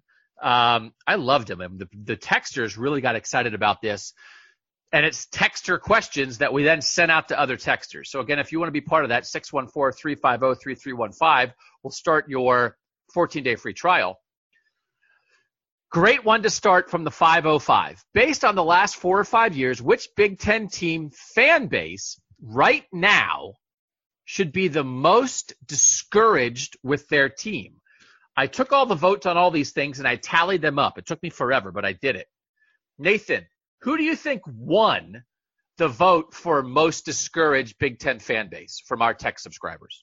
So I did peek a little bit at the answers. I did not read back through all of them, but I did see some of the answers coming in, and there was a lot of support for Michigan, which is not the team I voted for. Michigan first with 36 votes. Who do you think is second? I think the team that I voted for would hopefully be second, and that's Nebraska. That is correct. Nebraska is second with 21, and they are the runaway winners. No other program got more than 6 votes. So, again, Michigan 36, Nebraska 21. Every Big Ten program but 3 got at least 1 vote for most discouraged, including Ohio State. Got 3 votes, and we will go into that a little bit. 1 was tongue-in-cheek. 2 made a point, and I don't agree with the point, but I get the point they're making. The 3 that did not get votes are Maryland, because I think people think there are a couple things that crystallize the way these 3 questions, most discouraged, potential playoff contender, next team to beat Ohio State, they help crystallize, because they're kind of connected, what people are thinking about the Big Ten. And there became some you could tell there is some Try again.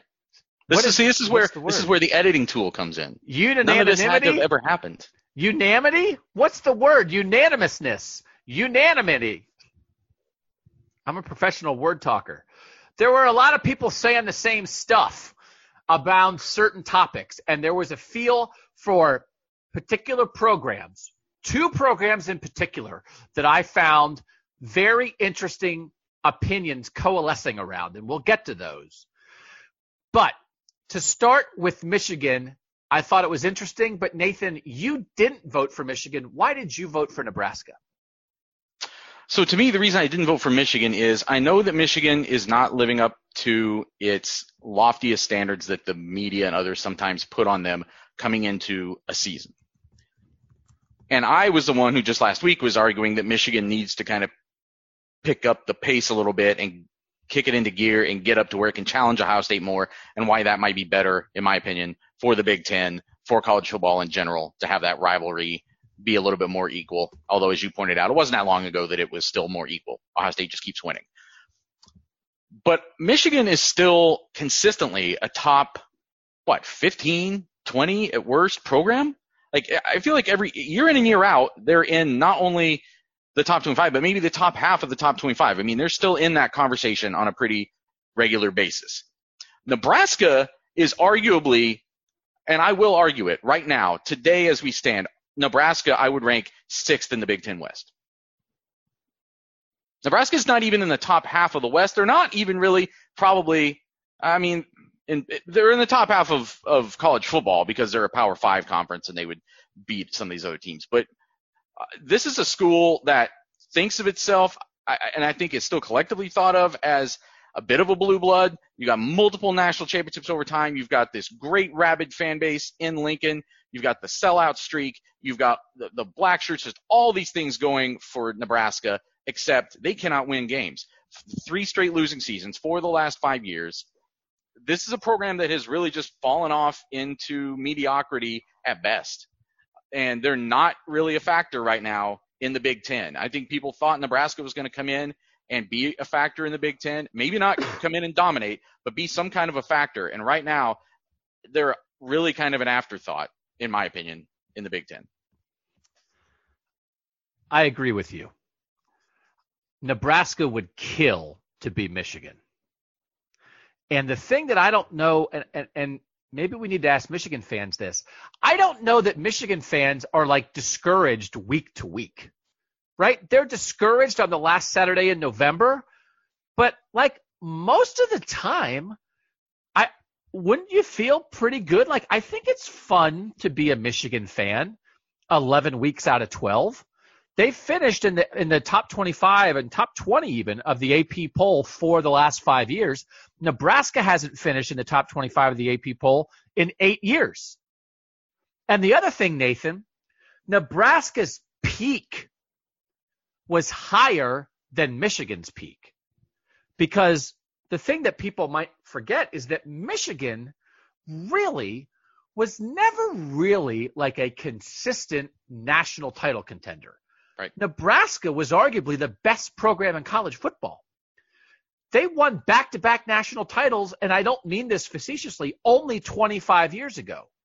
And I know Michigan won its national title in 1997, but even with Bo didn't win a national title. Tom Osborne was pumping out national titles left and right. So I would argue that Nebraska is by far more discouraging for fans because they were better than Michigan at their best, and they're much worse on a Saturday-to-Saturday basis right now than Michigan at their worst. And again, if you told Nebraska fans, you know what, here's what your next 5 years are going to be, 10-3, 10-3, 8-5, 10-3, 9-4, they would get down on their knees and say, sign me up. And that's what Michigan fans are supposed to be discouraged about. Obviously, all the Michigan votes are about the Ohio State rivalry. But I don't know that Michigan fans, the other weeks of the year when they're beating Michigan State's beaten them a couple times too. But when they're beating Indiana and Maryland and they beat Penn State and they beat Wisconsin, are Michigan fans like depressed? I don't know. They're up from where they were at their low threshold during the Rich Rod years when they were going 3-9. Then you would be discouraged. But they've overcome that. So I just think Nebraska to me was almost the obvious answer. I think you could make if not for Nebraska pulling out a 42-38 win in Champaign last year, how would we be looking at Nebraska? I mean, you could argue that they're last in the Big Ten West right now. Right. I mean, people obviously would put them behind Wisconsin, Iowa, Northwestern, and Minnesota right now because of where Minnesota has jumped to here in the last season, I guess, but where we also see them going with PJ Fleck. Purdue has had a winning season more recently than Nebraska. They've won a bowl game more recently than Nebraska, and they've won 2 straight against Nebraska, including a 42-28 win in Lincoln in 2018. So Purdue is ahead of Nebraska right now. There probably aren't that many times in the history of college football that you would say that, but I would put Purdue on a higher level than Nebraska. So that's what's ahead of Scott Frost right now is not, we saw those T-shirts like, what would they say, national championship or something about Scott Frost and national championship. You saw one in Lincoln, I know, yeah, last year. And I'm like, national championship? How about going to a bowl game? How about finishing third in the Big Ten West? I mean, the expectations of that fan base are so wildly skewed with what seems to be in front of this team. Now, maybe this will be the breakthrough, and they'll prove me wrong. But I just see this as being just another Big Ten team right now. And the other thing, too, and I don't think – we're going to get into some texter because they're really good texter comments. We're going to read some of them for all the teams that got votes. I don't know that anybody brought this up, but the other thing is, like, Nebraska got, like, ripped out of its history. Right.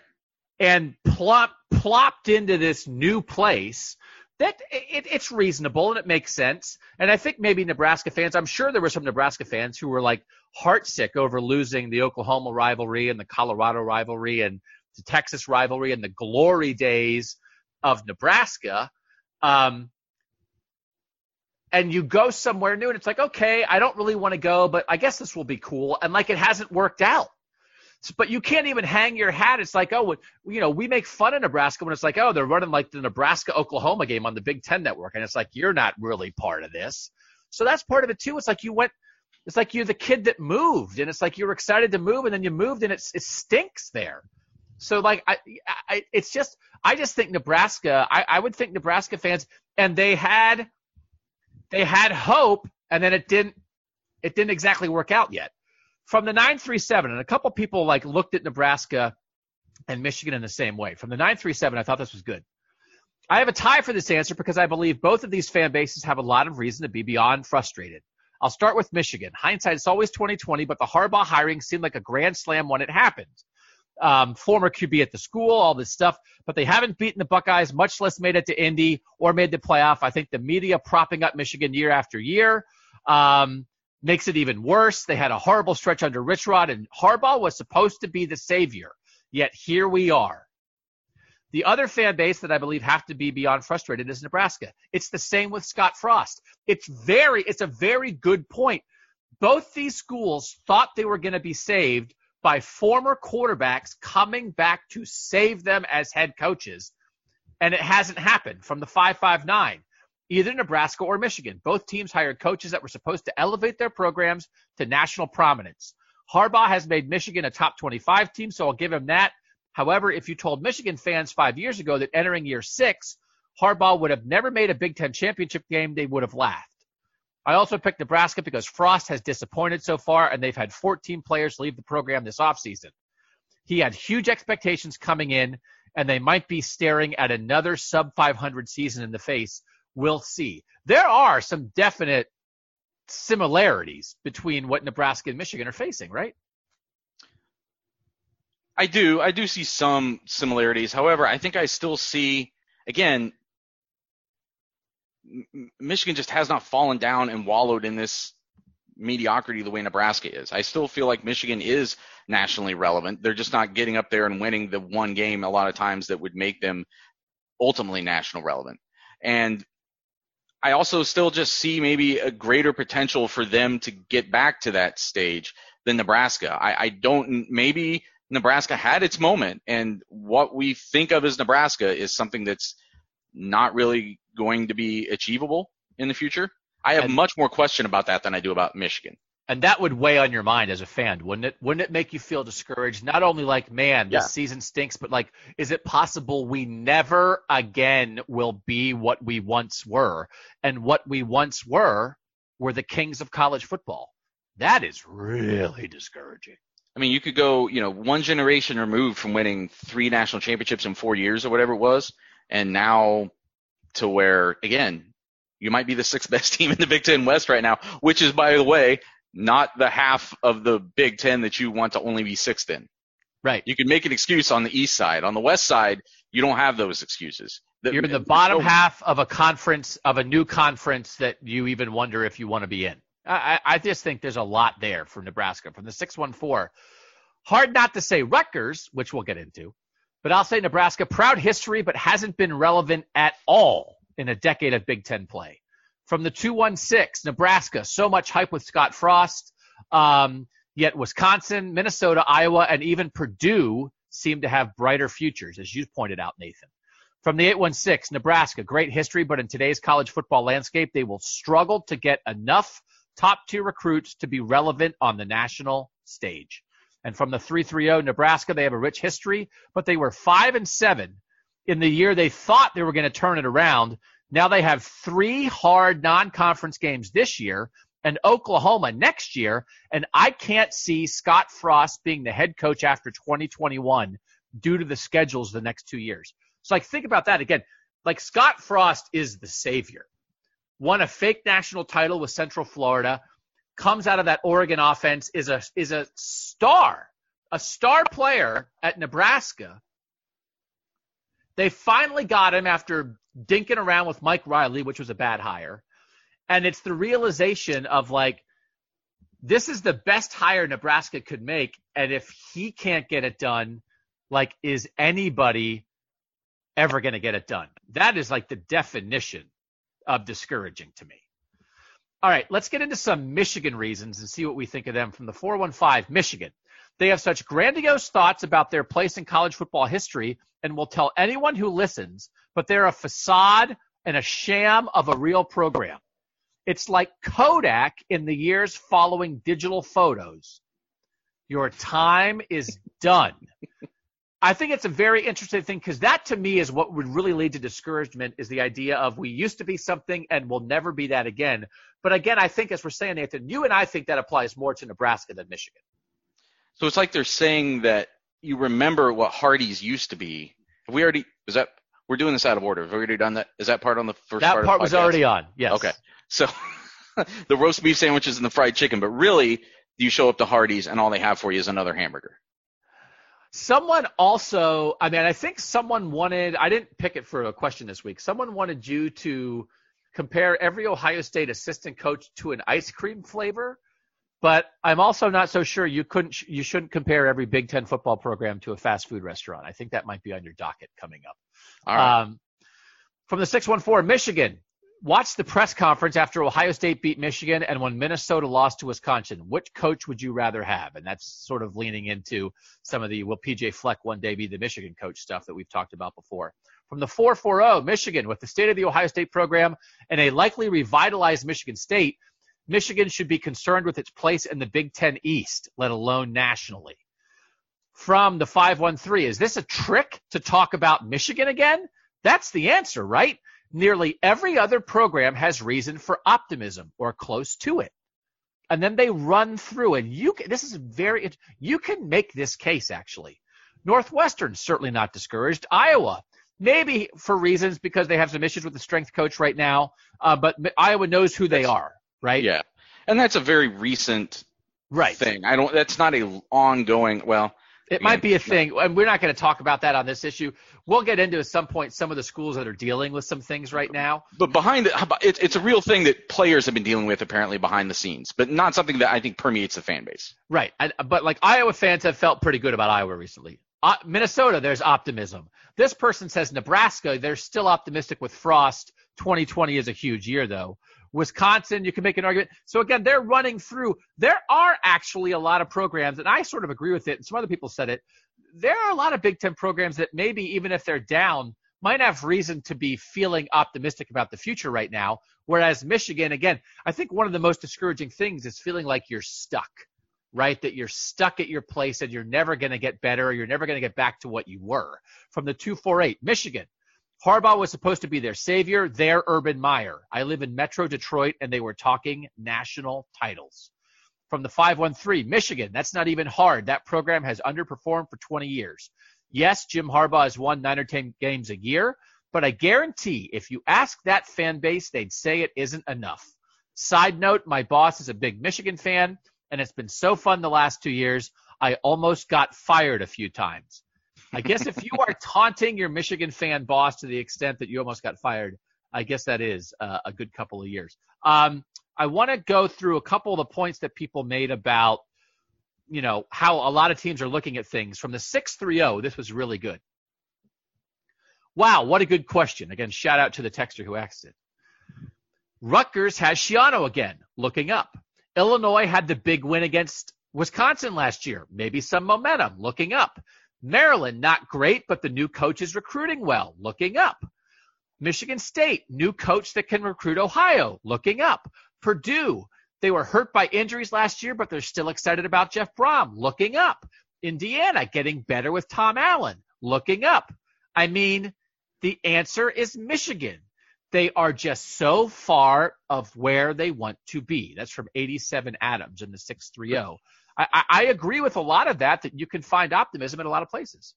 I agree with a lot of that, except the part about Michigan being so far from where it wants to be. And again, I guess it depends. We can talk about the Ohio State rivalry, and I don't have the stats in front of me. We know they haven't done well in big games. We know they haven't won a lot of games against ranked teams and the games that matter the most. So, right. It's a constant back and forth, and we've talked about it again, as I've said. We talk about the same stuff, just in different frameworks. The whole thing with Michigan is 10 wins good, or is 10 wins against the teams you're supposed to beat and you almost never win a game that matters? Is that devastatingly, inherently frustrating? I guess you could look at it either way. Yeah, and I also think Michigan fans, we've heard from some of them or heard from them through either on social media or heard from some things our texters have said from the ones who live up there.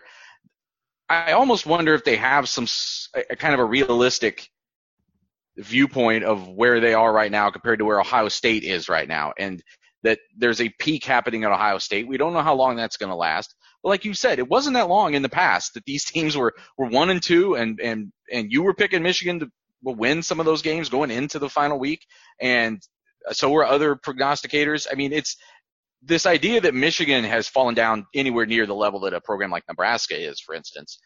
It's just nonsense. I mean, they are still a threat, I think, on an annual basis to Ohio State. We thought that last year going into the season. I can't discount them as a team that could plausibly beat Ohio State this year. I know that I do believe they're on different tiers, but they have not fallen off of being relevant on a national scale the way that a team like Nebraska has. I would say I think my first vote is Nebraska. My second vote would be Rutgers. And even though Shiana was there, and again, that's as optimistic as they can be, the idea of Rutgers went to this new conference. Oh my God, what have we done? Why did we come here? We're never going to that would seem discouraging to me, possibly. That almost again, it's the added thing for Rutgers and Nebraska of hey, we're in this new conference and it is not going well. Those would be my first two votes. I get what people are saying with Michigan, but I think Michigan would have been my third place vote on this. I want to shout out this answer that I loved from the 541. Why would I know anything about crappy Big Ten teams? She's okay. I mean, point taken. Hey, Ohio State fans, who's the saddest about sucking the most? It's I don't know and I don't care. Was this sent from Doug Lesmerises the 15th in the future? Yeah.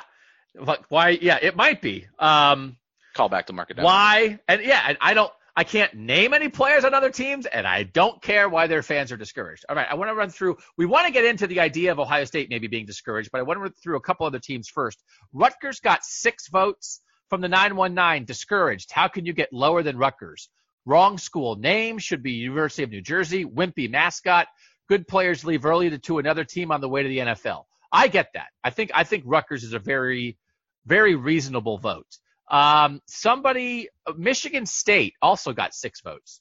From the 404, Michigan State, the cupboard is absolutely bare, and they lost a top-tier coach. FYI, the Michigan State preview as we work through the schedule will be the Thursday pod. I just talked with Matt Wenzel, the MLive Michigan State writer, and he seems to think there's some optimism with Mel Tucker, and actually Mark D'Antonio was 7-6 the last 2 years, and at his peak, Mark D'Antonio was arguably the best coach in Michigan State history, but maybe he was getting a little stale. So I think it's interesting. Yes, Michigan State I think is not going to be very good this year, but I think Mel Tucker might be a reason for people to be optimistic a little bit. This one I thought was interesting. Wisconsin got 3 votes. From the 601, I think Wisconsin, they have done everything but win the game that matters. If I were a Badger fan, I would think we are never going to take the next step. Nathan, do you get that as a discouragement argument? I know. I guess I draw a line between frustration and discouragement. I think I would be frustrated if I was a Wisconsin fan that maybe winning the Big Ten West is your ceiling right now, because whoever comes out of the East is just going to be more talented, more sophisticated, whatever, and you're not going to be able to break through and beat either Ohio State, Penn State, Michigan if they get things going, whoever. So I think that would be frustrating, but you're still winning your division every year. You're still going to a significant bowl game. You're going to get to go to Rose Bowls and stuff once in a while in that scenario. That still to me it's hard to be discouraged about that. That to me is more frustrating. We may be splitting hairs. I know we do that a lot, but that's how I see it. The discouragement to me is like, do you not enjoy your fall? Do you not enjoy your fall Saturdays? During the week, are you like, oh, we're going to lose again. Oh, I'm going to be disappointed again. And then on Saturday and Sunday, like, are you down because your team lost? Wisconsin fans are having a great frickin' time, man. I mean, I used to cover a lot.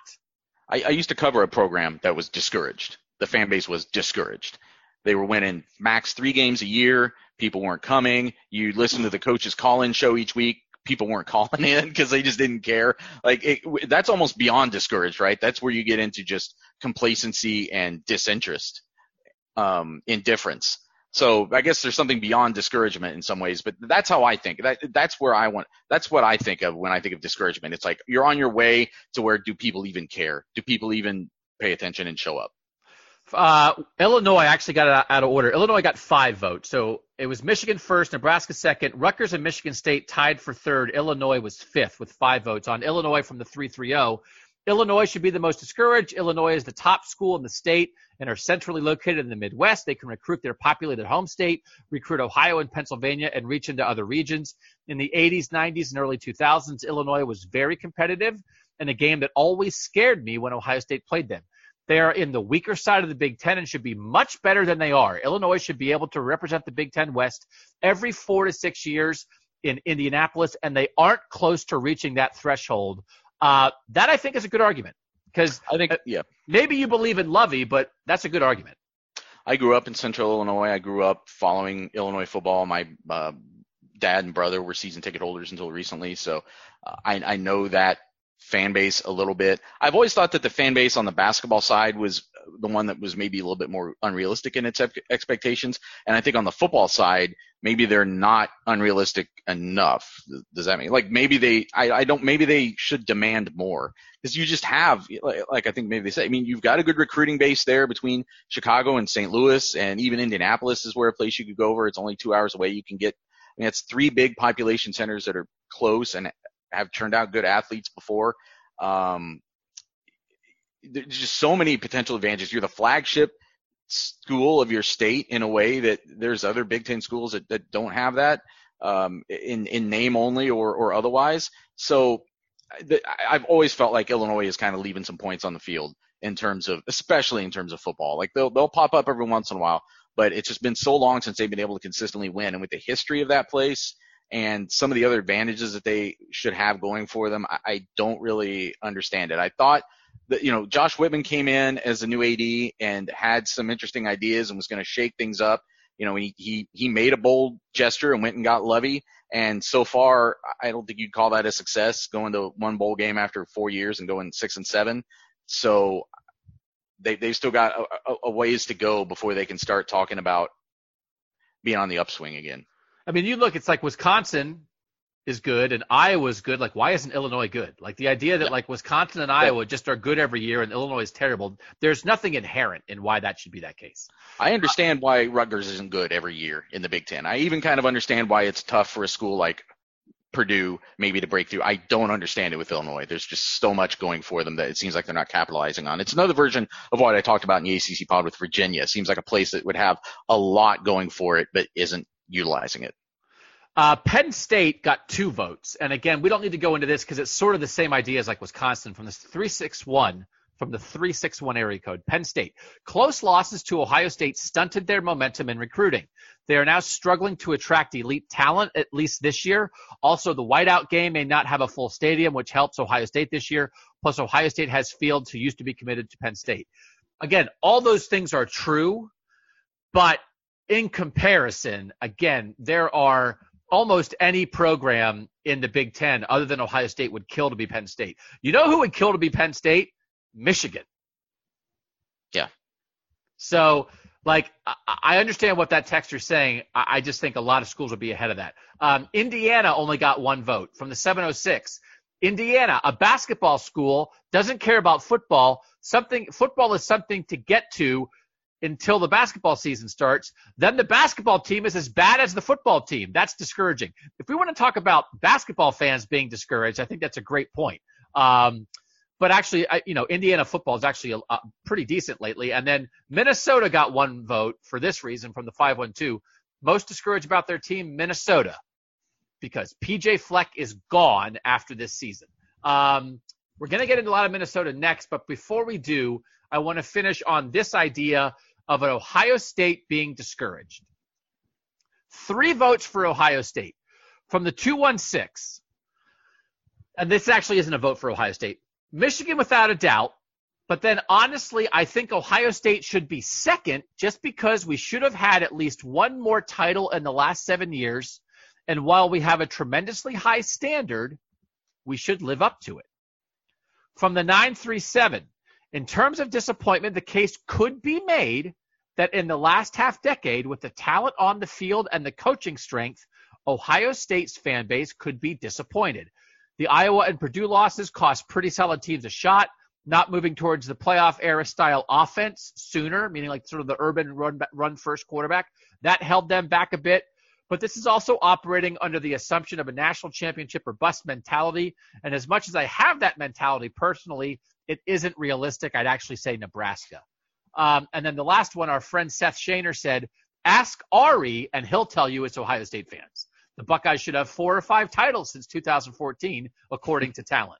I know Bill and Ari did a podcast about whether Ohio State underachieved. And again, but that idea, Nathan, what everybody's saying is, with the talent Ohio State has had, the way they recruited, should they have more national titles recently? Should they have done more in the playoff era? They have not won a playoff game since winning the first national championship of the playoff era.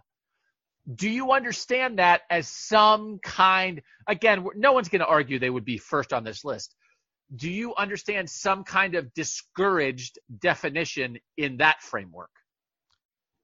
No, I would still, again, draw the line between frustration and being discouraged. I don't think anybody is just tearing up their tickets because Ohio State got to the semifinals last year and lost a close game to a really good Clemson team.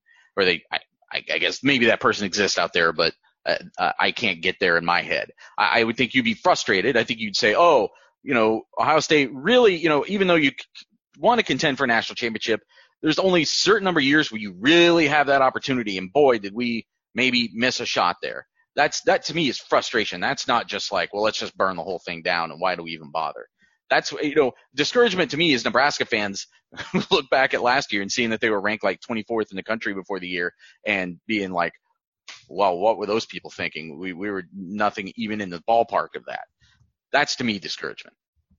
Follow-up question from Seth that I wanted to get to quickly. Rapid fire question. I can't place Nathan's accent.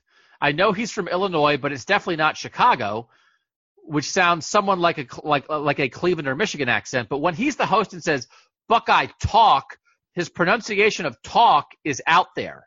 I suppose it's technically correct since I most often say it more like talk, T-O-C-K, but his pronunciation is an earworm for me now. Do you want to try to explain your accent, Nathan, or do you feel like you don't have one? No, it's a fantastic question. I think accents are relative, right? There's people who, if we go to certain places like on the East Coast or up north, they think that we talk like really fast or whatever, because to us, to them, it's almost like a Southern drawl.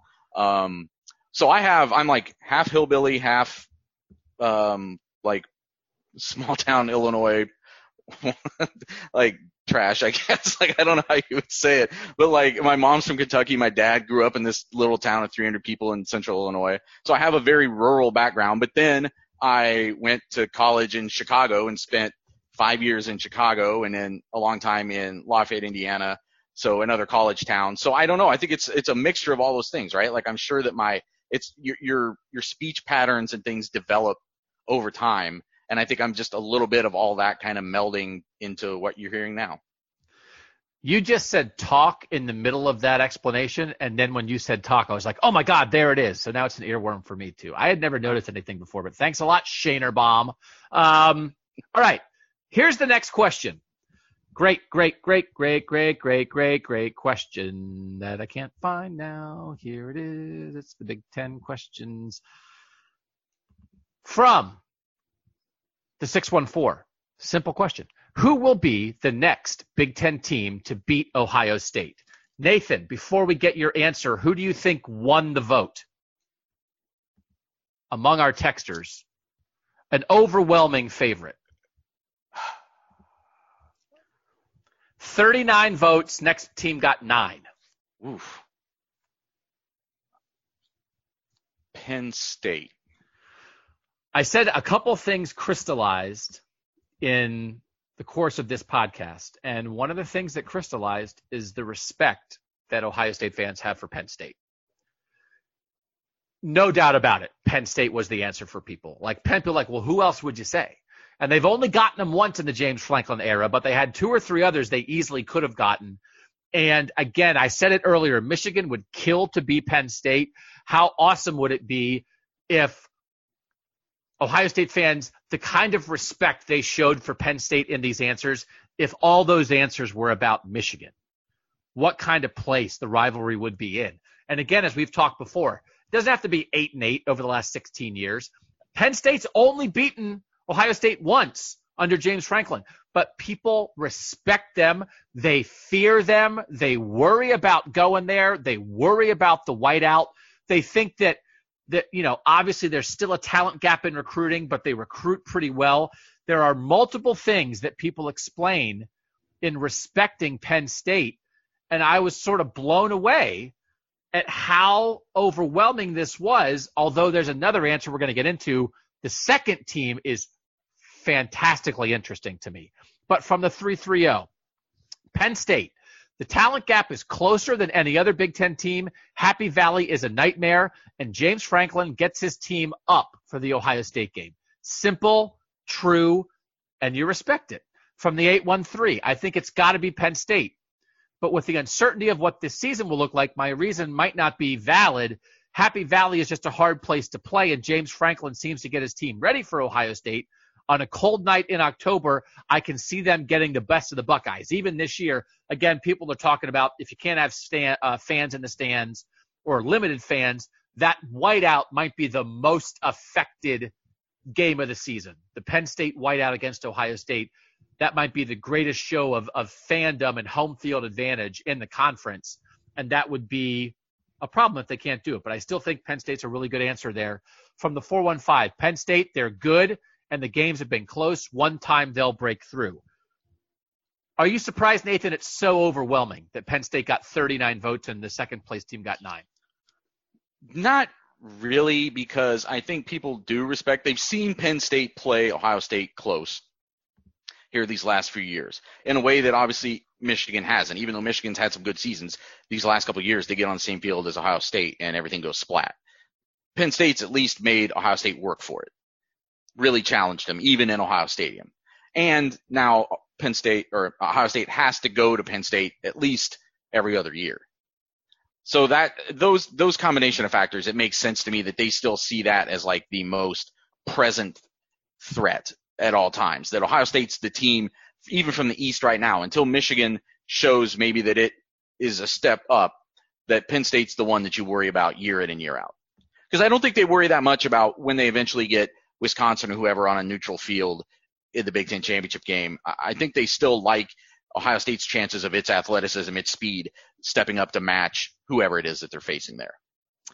I will tell you the teams that finished 3rd and 4th in the voting now. Michigan got 8 votes. Wisconsin got 6 votes. And I want to read this from the 513. For this season, it's obviously Penn State. That's the team most likely to beat them. But over the next couple years, excluding Penn State, it has to be Michigan and Wisconsin. J.J. McCarthy is the real deal. He's Michigan's top 50 national recruit at quarterback in the class of 2021. J.J. McCarthy is the real deal, and Michigan will always have a fighting chance as long as he's at quarterback. For Wisconsin, Graham Mertz is probably the most talented quarterback since Russell Wilson. Anytime you have a highly rated quarterback, you have a puncher's chance. Did you like my Doug quote from the Dwayne Haskins era? Graham Mertz, again, Jack Cohn is coming back as the starter at Wisconsin. Graham Mertz is in year 2 at Wisconsin. We wonder, will he beat Jack Conant? But that's a guy, Ohio State was interested in him. That idea, Nathan, I like the idea of searching out, are there possible elite quarterbacks on the horizon for an answer like this? Yeah, I agree with that, because I think regardless of what Michigan has done these last couple of years, and I think we have reason to question whether Harbaugh is now capable of producing that kind of quarterback, because he struggled to do that here in these first few years of Michigan. But that still seems to me like a place that could eventually be that he could figure that out, that it may even be on the way now between what they're recruiting and what they have with McCaffrey and Milton waiting to go into 2020. So that is still a legitimate reason to think that that's the one place that I think could really step up and maybe challenge him with elite quarterbacks on an annual basis. In terms of people thinking Wisconsin could be the team to beat them next from the 989, I think this one might be an easy answer. I feel like Wisconsin is the obvious choice. From the 330, Wisconsin is the obvious choice there from the 330. From the 614, 2021 will be the year, and it will be the Wisconsin team with a competent quarterback in Graham Mertz. Wisconsin is one of the bigger threats to Ohio State, and if they can actually get a threat at quarterback for once, I think it could happen. And from the 586, Wisconsin against an undefeated Ohio State in the Big Ten Championship after college football goes to an 8-team playoff and the win doesn't matter. So I don't know how far down the road, how many straight Big Ten games this person from the 586 is theorizing Ohio State's going to win. But I do think it's interesting if somehow your answer is in a Big Ten championship game, because I actually think it's more likely that Ohio State is more likely to lose a regular season game than the Big Ten championship game, because at least to me, some minor component of increasing your chances of Ohio State is like them overlooking you in some way. And they're not going to overlook somebody in a conference title game. You know what I mean? So even though that even in an 18 playoff. So I guess that's the point, right? They wouldn't care about the championship game because they're in the playoff no matter what. Well, but even in an 18 playoff, there's going to be significant, you would think. I mean, we don't know how it would be set up for sure, but you'd think there would be significant benefit to winning your conference championship game. It could be the difference between you being like a 1, 2, 3 seed or being like 7 or 8. Maybe you have to go on the road in those first rounds to play campus sites or something. It definitely could affect your matchup, who you're getting. I mean, I think there's still going to be a lot on the line for those conference championships. Plus, people just like to win championships. People like to win their conference championships. It's not like you're taking the week off. It'd be one thing if you just mailed it in and sent the JV and didn't care and you still made the playoff. I mean, if you're still going to send everybody, you're still going to try to win that game. I don't see them, whoever it is coming out of the West. I mean, Northwestern a couple years ago, I mean, they're still going to show up and play that game. Purdue got 3 votes from the 614. Purdue, I trust your numbers, Doug. And that's because I sent to the texters this week Ohio State's streaks against every team in the Big Ten. Just sort of like I just drew the line at when's the big run of them dominating. And I'll just run through it real quick. Purdue is by far Ohio State's toughest opponent in recent years by those numbers. Run through this very quickly. Again, text, this is the kind of stuff you get on text. Texters got this a couple days ago, and they got to see it with their eyeballs instead of hearing it with their ears. Ohio State is 32-1 against Northwestern, 27-1 against Minnesota, 25-0 against Indiana, 15-1 against Michigan, 13-3 against Michigan State. And everybody remembers those Michigan State losses, but still Ohio State's beaten Michigan State 13 out of the last 16 times.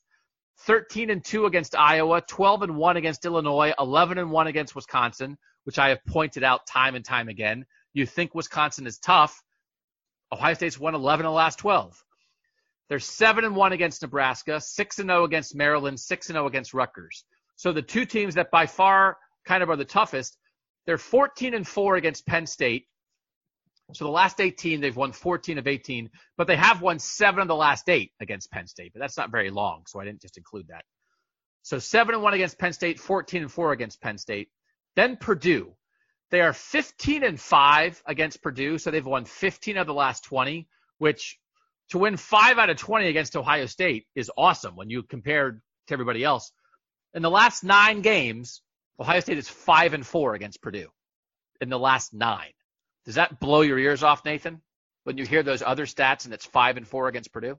It doesn't, only because I covered Purdue and had to write about that, but it's bizarre, right? I mean, and it involves what we saw in 2018, but it also involves the game where Ryan Kerrigan, as a defensive end for Purdue, was kind of single-handedly out there just terrorizing Ohio State for an afternoon, and kind of one of his kind of coming out parties on a national stage.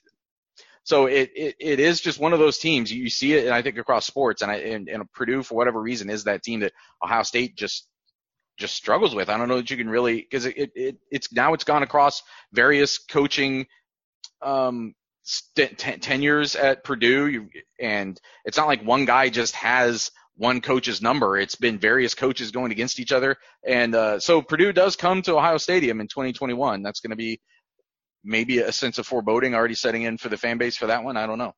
Danny Hope was like D'Antonio light for Ohio State, former Purdue coach. Very light. And let's remember, Ohio State 5-4 against Purdue in the last 9, and one of those 5 wins is the miracle Kenny Guyton overtime win against Purdue at home that Ohio State should have lost. And if they would have lost that one, they'd be 4-5 against Purdue in the last 9. So all but 3 teams got a vote for next Big Ten team to beat Ohio State. The only 3 that did not get a vote were Rutgers, who will never beat Ohio State, Iowa, which I was surprised about because Iowa's on the schedule for this year, and it's a home game, right? You guys did Iowa last week as a preview, but I don't know. I mean, Iowa's played Ohio State tough at Ohio Stadium before. I'm not predicting Ohio State to lose that game, but I thought it was interesting Iowa didn't get a vote, and Northwestern didn't get a vote. So the team that we have not talked about, Indiana got 1 vote, Michigan State 1, Illinois 2, Maryland 2, Nebraska 3, Purdue 3. The second place team was Minnesota. And the votes coalesced around one game that I now am completely fascinated by. And it did not look like this when the schedule was made. But when you look at it now, let's see if I can find an answer that explains it right off the bat. Hold on one second, because people are started zeroing in on this. From the 614, Minnesota in the season opener of 2021. The Bucks are breaking in a new quarterback and looking ahead to Oregon. Too much. PJ Fleck cements a future job offer from Michigan. From the 614, this same person adds, plus I'm going to the Minnesota game, and my last 2 road trips to Western Division road games were 2017 Iowa and 2018 Purdue. Sorry, y'all. Someone's sending right now, armed officers over to that person's house to prevent them from going on that road trip. From the 678, Minnesota on Thursday, September 2nd, 2021. The Minnesota Golden Gophers upset the defending national champion Ohio State Buckeyes. A first-year starting quarterback on the road at night in Minnesota doesn't seem like a good recipe for success. PJ Fleck has got some weird magic going on up there, and I think they will feast on a very young team on the road to open the season. Also, I double-checked my pride in not knowing anybody on other teams. Tanner Morgan, the Minnesota quarterback, is a redshirt junior this year. So he's not guaranteed to come back, but it could be that Tanner Morgan is back as a 5th-year senior in 2021 as legitimately maybe one of the 5 best quarterbacks in college football, and either Kyle McCord, CJ Stroud, or Jack Miller is making his first start. I had not thought about this at all, Nathan, and we probably don't need to be thinking about 2021. But as we zeroed in on this answer fascinates me, and particularly the idea of defending national champion Ohio State. It's a Thursday night, as the Big Ten has gone to this thing where they won some conference games to open the year. Thursday night at Minnesota to open 2021. The undefeated defending national champs from 2020 go down to Minnesota. What do you think of that? It's the game I picked. This is the game I said would be the next team to beat Ohio State, September 2nd, 2021 at Minnesota. And for all the reasons that we've already pointed out, I think even without Morgan potentially being there as the starter for Minnesota in that game, you're asking possibly a redshirt freshman or a true freshman for Ohio State to go on the road on a Thursday night against what, even with my hesitations about anointing Minnesota yet, should be a really solid team, and having them open their career as a starter, I think that's a tough call. But I also think, as we talked about before, there may be more of an exodus of talent from Ohio State between these two off seasons than you first expect when you look at the roster, just because of if this team achieves, who that could mean is upwardly mobile and moving on with their careers. So there could be a lot of things that have to get filled in for Ohio State, and that's a big challenge for the start of the year, to go on the road at Minnesota and then come back home and try to play Oregon. And I don't know if they'd be overlooking Oregon, but it just makes it, I think, that much tougher to get yourself in the mindset of, it's not like you're having to prepare for just one big game to start the year and you have some other like bye games mixed in. You can't really turn your attention too far ahead on what they have set up for the start of 2021. It is just fascinating to me in a world where everybody is used to the idea that sort of like your first game of the college football season is almost like a preseason game, right? It's often like a MAC team. It's like a game to break in. But the idea that they're going to have a new quarterback, and that new quarterback's first two games are going to be on the road at Minnesota, home against Oregon, is crazy. Yeah. And they played Indiana to open the Big Ten season a couple years ago, and then when this came out, nobody thought, Minnesota, that's going to be tough, because it was like, well, Minnesota stinks. It's like opening with Rutgers. And all of a sudden, PJ Fleck has it going. I am just this, like, it's the right answer, right? Of course, there's no right or wrong answer to this question, but it is such a fascinating scenario. And as I said, we're going to have a podcast coming up soon where we like lay down sort of our baseline thoughts about Ohio State football. I don't think they're going to lose in 2020. That's where I'm going to be. I'm pretty sure I'm going to pick Ohio State in 2020 to be the undefeated national champion. I think that's where I am. Despite the reservations I have about some of the young defenders and the running game and all that kind of stuff, I just think that's where I am. And I think all of that helps set up something like this. It'd be like the biggest game in Minnesota football history, the biggest since, some kind of thing since 1966 that I don't even know what I'm talking about.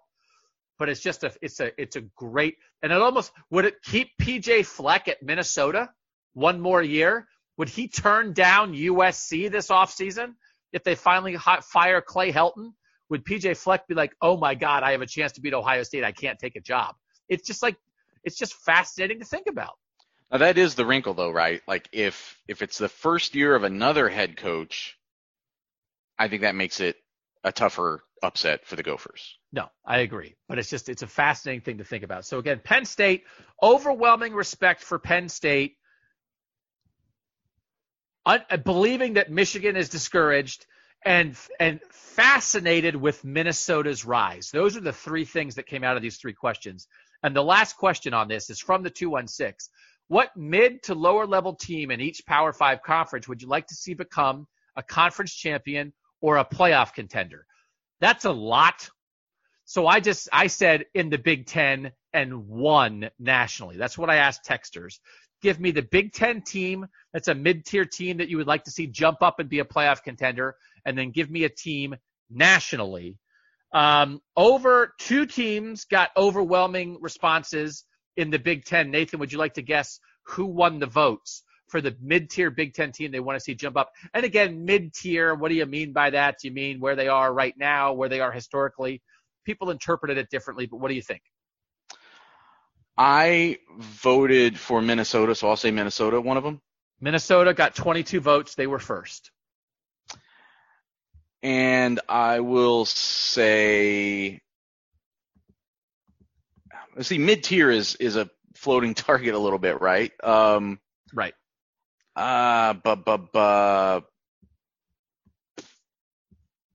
I'll say Nebraska. Nebraska was second. They got 19, and they by far and away, nobody else got more than 7. So part of this is like what you want, right? It's not just predicting what will happen, but it's what you want. I'll tell you nationally, North Carolina got the most votes. North Carolina got 8, UCLA got 4, Texas A&M got 3. Ole Miss and Mississippi State, a lot of people lumped them together because of the fascination with both Lane Kiffin and Mike Leach. Boston College got 4 votes. Jeff Hafley at Boston College, an interesting vote, and I'll read a text on that. from the 740. I guess I would enjoy seeing Illinois make a splash as a playoff contender. Nationally, I would like to see Boston College with Jeff Hafley become a power in the ACC. They play Clemson, Florida State, and Virginia Tech every year. And those historical or current powers have it too easy right now. We just did this whole gigantic ACC podcast, Nathan, and I don't think we brought up Boston College at all. We know that Jeff Hafley did a good job at Ohio State. There does seem to be enthusiasm around Boston College. Do you believe that Boston College has any hope of rising up and being some kind of legitimate, consistent contender in the ACC? Consistent? No. Yeah. Not unless Clemson were to drop back. Could they be the Michigan State to Clemson that like Michigan State was to Ohio State? Could Boston College be that to Clemson? Maybe. I think that's a reasonable thing to aspire to. Yeah, it's just hard. I mean, the Northeast, football in the Northeast is just tough, right? Yeah. And it's like the recruiting base. Are you going to get kids to go there? Hafley's got a lot of enthusiasm. He learned a lot of lessons about recruiting at Ohio State, but I can sort of hear your skepticism on that. I'm a little skeptical about it too. Let's talk about the team that finished first in the Big Ten voting, Minnesota from the 314. I think it'd be great for the Big Ten to have someone out west like that. With the name, image, and likeness down the pipeline, Minnesota will be solidified as a contender with their players' marketability with the big city. Bring on Minneapolis versus Columbus. This is JD from Iowa. He says he's a new subscriber and he loves it. He's from Iowa and he went to Ohio State for undergrad. So he is down and hopeful about Michigan as a playoff contender. From the 415, Minnesota, I'm all in on PJ Fleck revitalizing this program. It would be cool if Minnesota and Wisconsin battled it out every year. And then from the 443, Minnesota, not sure if they even qualify any longer as mid-tier, but it would be interesting to see if PJ Fleck can row the boat successfully on a national stage. He seems to have what it takes to get his teams to show up on the big stage, similar to what Urban Meyer did at Utah or what Chris Peterson did at Boise. Not saying he's quite on that level, but it would be fun to watch. Do you think – so one thing is, will PJ Fleck stay? How long will he stay? Well, let's just say that he does, because there's no point in having a giant discussion about whether PJ Fleck's going to leave or not. Let's say they can pay him. Let's say he likes it. Let's say the perfect offer doesn't come along. Maybe he's waiting out Michigan, and he's there for another 5 years, let's say. Do you think they could do it? Do you think Minnesota could make the playoff in the next 5 years or become a team that is in that discussion that, like, you know, in the third playoff committee rankings, we're watching saying, where's Minnesota going to be? And like Minnesota's sixth and Ohio State's third. And oh my gosh, the Big Ten championship's going to be crazy. Could that happen? I think what Mark D'Antonio did at Michigan State is certainly attainable for PJ Fleck at Minnesota. Why not? But more than that, could it be more than that? Or is Michigan State the right way to, like, that's the ceiling? 10 wins, like we just, again, the Michigan State podcast you're going to hear on Thursday, 6 out of 8 years at their peak, they won at least 10 games. They finished in the AP top 25, 6 out of 8 years. They beat Ohio State a couple of those years, made the playoff once. Is that the ceiling for Minnesota? That's a pretty good ceiling, but is that the ceiling? That's what I kind of perceive to be the ceiling, just because I don't know how many years I don't expect them to be able to consistently beat Ohio State head-to-head for a conference championship, and I think they're in a 4-team scenario, assuming that's what we're looking at here, just keeping the current scenario, I don't know how many times the Big Ten is going to get 2 teams in like that. So I think it's something that's out there for them to reach for, and I think that was the team that I picked, by the way, was the mid-tier program I'd like to see rise up and become a playoff contender as Minnesota, just because of the balance it would give to the West. It would be great for the conference if somebody out West really rose up and became a legitimate scare for the Ohio States and Penn States of the world. I just don't – I can't envision it being something where the whole thing flips. And now there's the power from the West is now the leading power in the whole conference. Yeah. The thing I wonder is if Minnesota could be Oregon. And USC is USC, and USC's down right now. But when USC is rolling, I mean, Oregon's not going to beat USC on a consistent basis when USC is at its peak. But that's the other division, right? I mean, it's like USC and UCLA are in that division, and then, or could they be Washington? You have two examples up there in that division in the Pac-12. Could Minnesota be Washington, right? I don't know. Not that, but they've made the playoff. I think they can, actually. I think if PJ Fleck stays for any length of time and they throw the ball and they aren't trying to be Wisconsin, they're just playing the same kind of game that all the good teams play, and they recruit. I've always said this about Minneapolis. I think it should be a city that you can get kids to want to come there. I think you can make it attractive. I actually really, truly think it's out there in like a really big way. I think like they are right on the edge of maybe making this happen. And then all they've got to do is get donors to step up and throw money at PJ Fleck and get him to stay. I really think the recruiting is the crucial part of that. Their 2020 class on the 24/7 composite was 38th, but that included a kid that I met named Victor Pless, who played at Justin Fields High School, Harrison in Kennesaw, Georgia. So they're bringing kids up out of the South to come play up there. And the 2021 class right now, and we talked before about how those numbers are skewed right now because it's all based on who is kind of a front-loaded class. But the 2021 class is ranked 9th nationally right now. So if that's something that they can build on and have that kind of, start getting consistently like top 20, 25-ish classes, that's at least that's the bridge to it, right? I mean, they're going to have to do better than that to start being a playoff contender on a consistent basis, but that's the next step up, and it seems like it's something that is attainable for them. I really think it can happen. That's my pick as well. I think it would be fascinating. I just think they're situated in a different way. You look at Nebraska and you think, man, it's going to be hard maybe to get kids in this day and age to go there. I think you can get kids to go to Minnesota. They're not trying to play a specific style like Wisconsin that limits you. Iowa plays a specific style that limits you. Northwestern just has some different challenges as a private school that Minnesota just is like, for lack of a better word to me, it's like Minnesota's like the most normal program in the West.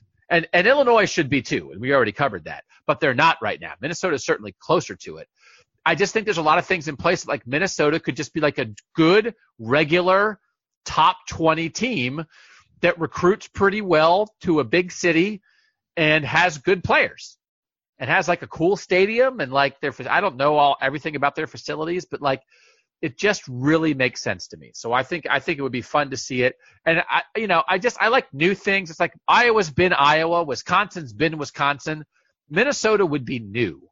And I think it would be fun. So again, some of these national things, I think it'd be fun for national schools to pop up, right? People said like Oklahoma State, Arizona State, West Virginia, I thought was a good one from the 3-3-0. West Virginia, great fans. Would be fun to see them make a run. Wouldn't it be fun to have like a team right next door to Ohio that's like making waves nationally? That'd be pretty cool. I just think in general, Nathan, and then we'll leave, I'd like to see some new faces. And it's one of those things like Ohio State fans love it that the same teams seem to make the playoff every year because Ohio State's one of them. Ohio State's constantly in the mix, and we've gone over and over and over again the teams at the top tier. I'd like to see some people jump up a little bit, and it's a little more interesting to me when it's not like, well, we know that like Alabama and Clemson are making the playoff and probably either Ohio State or Oklahoma are, and then who else might make it? I'd like a little more variety, which is why I like topics like this. I don't know. We can get into that later in a different podcast, whether we think it'll happen, but would you like to see them mix it up a little bit? I would love to see things get mixed up a little bit. I'm a big fan of chaos. You actually kind of got on me last week for picking such a boring team to put on Ohio State's schedule in Stanford. My answer for this was Cincinnati. Like, let's go completely off the screen and pick somebody, get a group of 5 school, have one of these group of 5 schools finally break through the real or imagined glass ceiling that there is as far as having respect and achievement relative to getting into a playoff scenario and kind of consistently being someone that threatens that. It's going to be tough because they'd have to get a non-conference schedule, at least one game a year that gave them some real credentials. But I think the rest of these conferences, some of these group of 5 conferences are getting enough, as we talked about yesterday, the AAC relative to the ACC. I mean, which school, if you're not Clemson, can you potentially put together a better schedule through? I think that would be a lot of fun, and it would put some pressure on Ohio State's Midwestern dominance. You'd have, Luke Fickell kind of making his name the same way someone like Brad Stevens did. Go to someplace. I think it's boring when like these up and coming coaches then just make the jump and go off and take some school that should be better than it is and just make them that good. Well, why not take a school that's never been like nationally great and make it nationally great? Like do what Brad Stevens did at Butler. Like get him to a Final Four, get him to a championship game. That's what I consider like exciting as just an observer of sports. Luke Fickell in Cincinnati did get at least one vote on that list. A wide variety of teams. I just think I'm up for something new, right? I'm up for, and here's the thing, right?